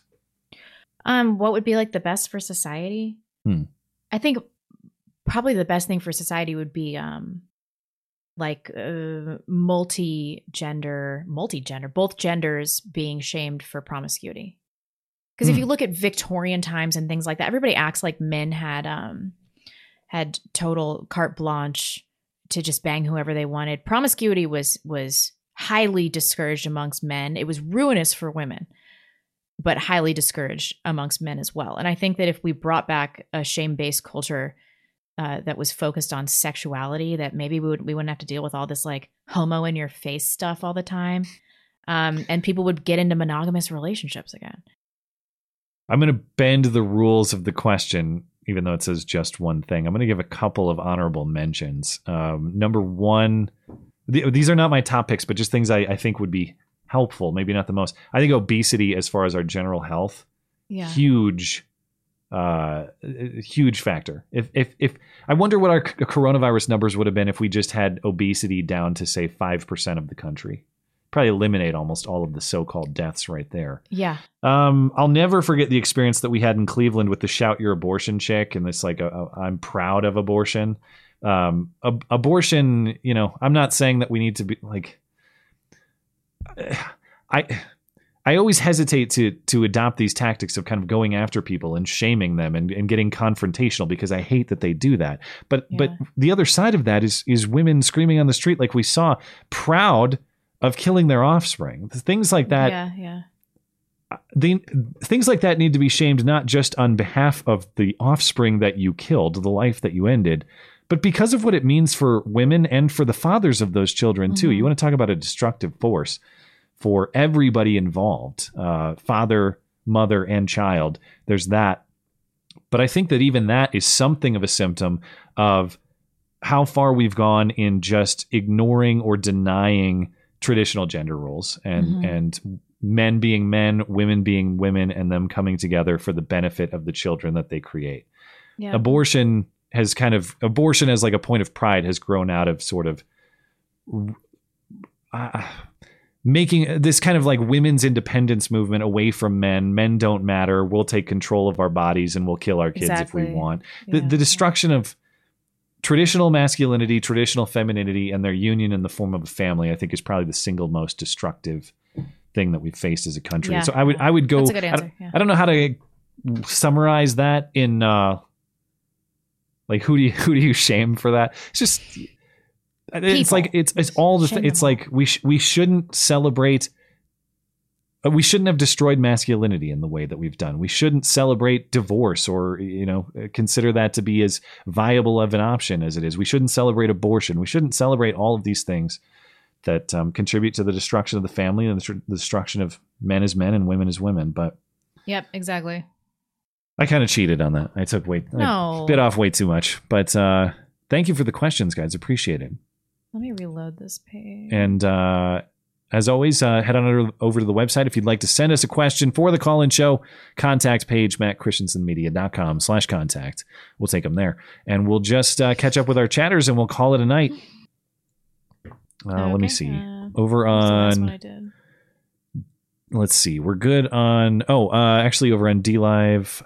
Beth Ann, thanks for supporting the show. I can't remember if I shouted out DW Crabtree 2012 as well. Thank you for supporting the show. And over on Tippy Stream, let me give a quick refresh. And we're all set over on Tippy Stream. So just YouTube and we'll call it good. Mr. Crescencine says, although I have many guns, I always come back to my Glock 17. It's the gun I carry on the job and the gun I have never once had an issue with. Slap an RMR cut slide with some grip tape on it. They run. You can't argue with Glock functionality, man. If I were a better handgun shot than I am, it's not a bad pick for kind of all-purpose sort of firearm. And if you're a bad shot like me, you can kind of get those like those brace kits that they make for. Way. What? Sword and Scales on our live chat. Is this the real Sword and Scale? I don't know, but that's cool. I love Sword and Scale, so... Well, if you're the real Mike Boudet, then hello. Mike Boudet, I love you. But if you're an imposter... I know, but Rodney Reed clearly did it. Like, he clearly did it. I'd like you to take a new look at this case, because I love you. I think you're a fair guy. But, like, that dude, man. That dude, he did it. So did Julius Jones, but I don't know what your opinion on that is. Is the little check mark next to the name? Yes. Oh, if so this it might is be Mike legit. that's fucking crazy. Yeah. Sword and Scale in the chat. I've listened to some episodes of Sword and Scale that have like just haunted me for like weeks. Like I just have to take a break. There was my wife was listening to one of the recent ones that I haven't listened to that was about some kind of pedo stuff, and it was like terrible. I think it like damaged her for the day. Yeah. So, yeah. There was some really, really bad pedo stuff. But no, he does great work. The only blip on your career, Mike Boudet, is this Rodney Reed thing. Take an honest look at the case again. Actually, if it is the real Mike Boudet, I need to inquire too, because I don't know that anybody has better audio production in the game. It is so good. The audio mixing is so good. Tell me what you do to make your voice sound like that. I should probably just ask. He drops in these little red pills too. Like I knew he was listening to podcasts like ours. Because every once in a while he'll say something that's like totally anti-woke. And then I heard him shit on the chicks from Crime Junkie the other day because they're always doing this like fucking tranny nonsense and like praying for Ukraine and everything like that. And he gets his little digs in. Well, I see you, Mike. I see you. Or if you're an imposter, congratulations on duping us for 5 minutes. Well done. I know. Wow, I haven't simped so hard for anybody in our live chat. It's been a while. Cool. Let's just catch up on YouTube. We'll call it a night. Jimmy P, I think young people wearing masks has something to do with the anonymity it provides to a generation that grew up socializing behind screens. That's true. We all were gonna be kind of weird, and now it's just set in stone. Yeah. Nicholas H. Blonde, you just made everyone want to marry your mom, including me. My mom is awesome, but this woke boomer thing is really annoying because it's one thing if you get red pilled when you're like 20 or like I was when I was probably like 24, because you still have the rest of your life ahead of you. The rage that comes with figuring everything out when you're like 60, she's just constantly in a rage. Well, wait, so she was one of those boomers? No, she just didn't have a lot of self-awareness. Like she always hated, because they lived in California, she always hated this like free love hippie horse shit. They hated it. But she just didn't really understand why. Like she's a natural conservative. No, if she heard me talk about that, my mom is a different kind of boomer. She's never been that way. I love you, Mom. Fair enough. All right. Long Down John, when Calvin goes to school, the good news is he won't get many yo mom jokes, but he might get some Matt and I once made love jokes. I hope this blows back on him. That might be unavoidable. Although, he's not going to the public school. That's already decided in general, but certainly around here. So maybe I'll shield him from that myself. Sore Loser says there's a referendum in Donbass to join Russia in 2014. It was overwhelmingly pro-Russia. It was never recognized as legitimate by any political entity, possibly rigged. Who knows? But it's food. Okay, and if that's true, and as I said, I don't know much about the history of that. If that's true, though, that would change some of the calculation about what's justified here and what's not. If it was a situation where, say, a specific locale like that has voted and tried to work through the political system to leave Ukraine and join Russia, and they're being sort of held captive by Ukraine. And this, again, I'm speaking hypothetically because I don't know. I'm not making an accusation. But if that was true, if that's the situation, well, then, there's maybe more of a reasonable angle to it as you were describing.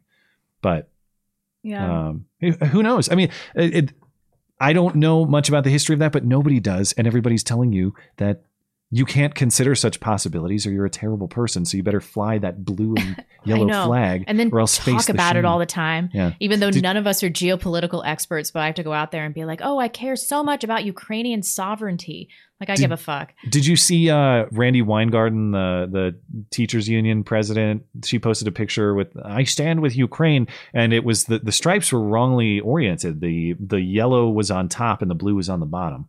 Oh, really? So not only A+ virtue signal, but this is the lady who's in charge of, I don't know, thousands or millions of the people who are educating this country's youth. Great. That's awesome. We have one more and then we can boogie. Dangerous Spaces. Just want to encourage new people thinking about calling in. 3 new callers this week, 2 newbies both last week and the week before. Just do it. Yeah, call in.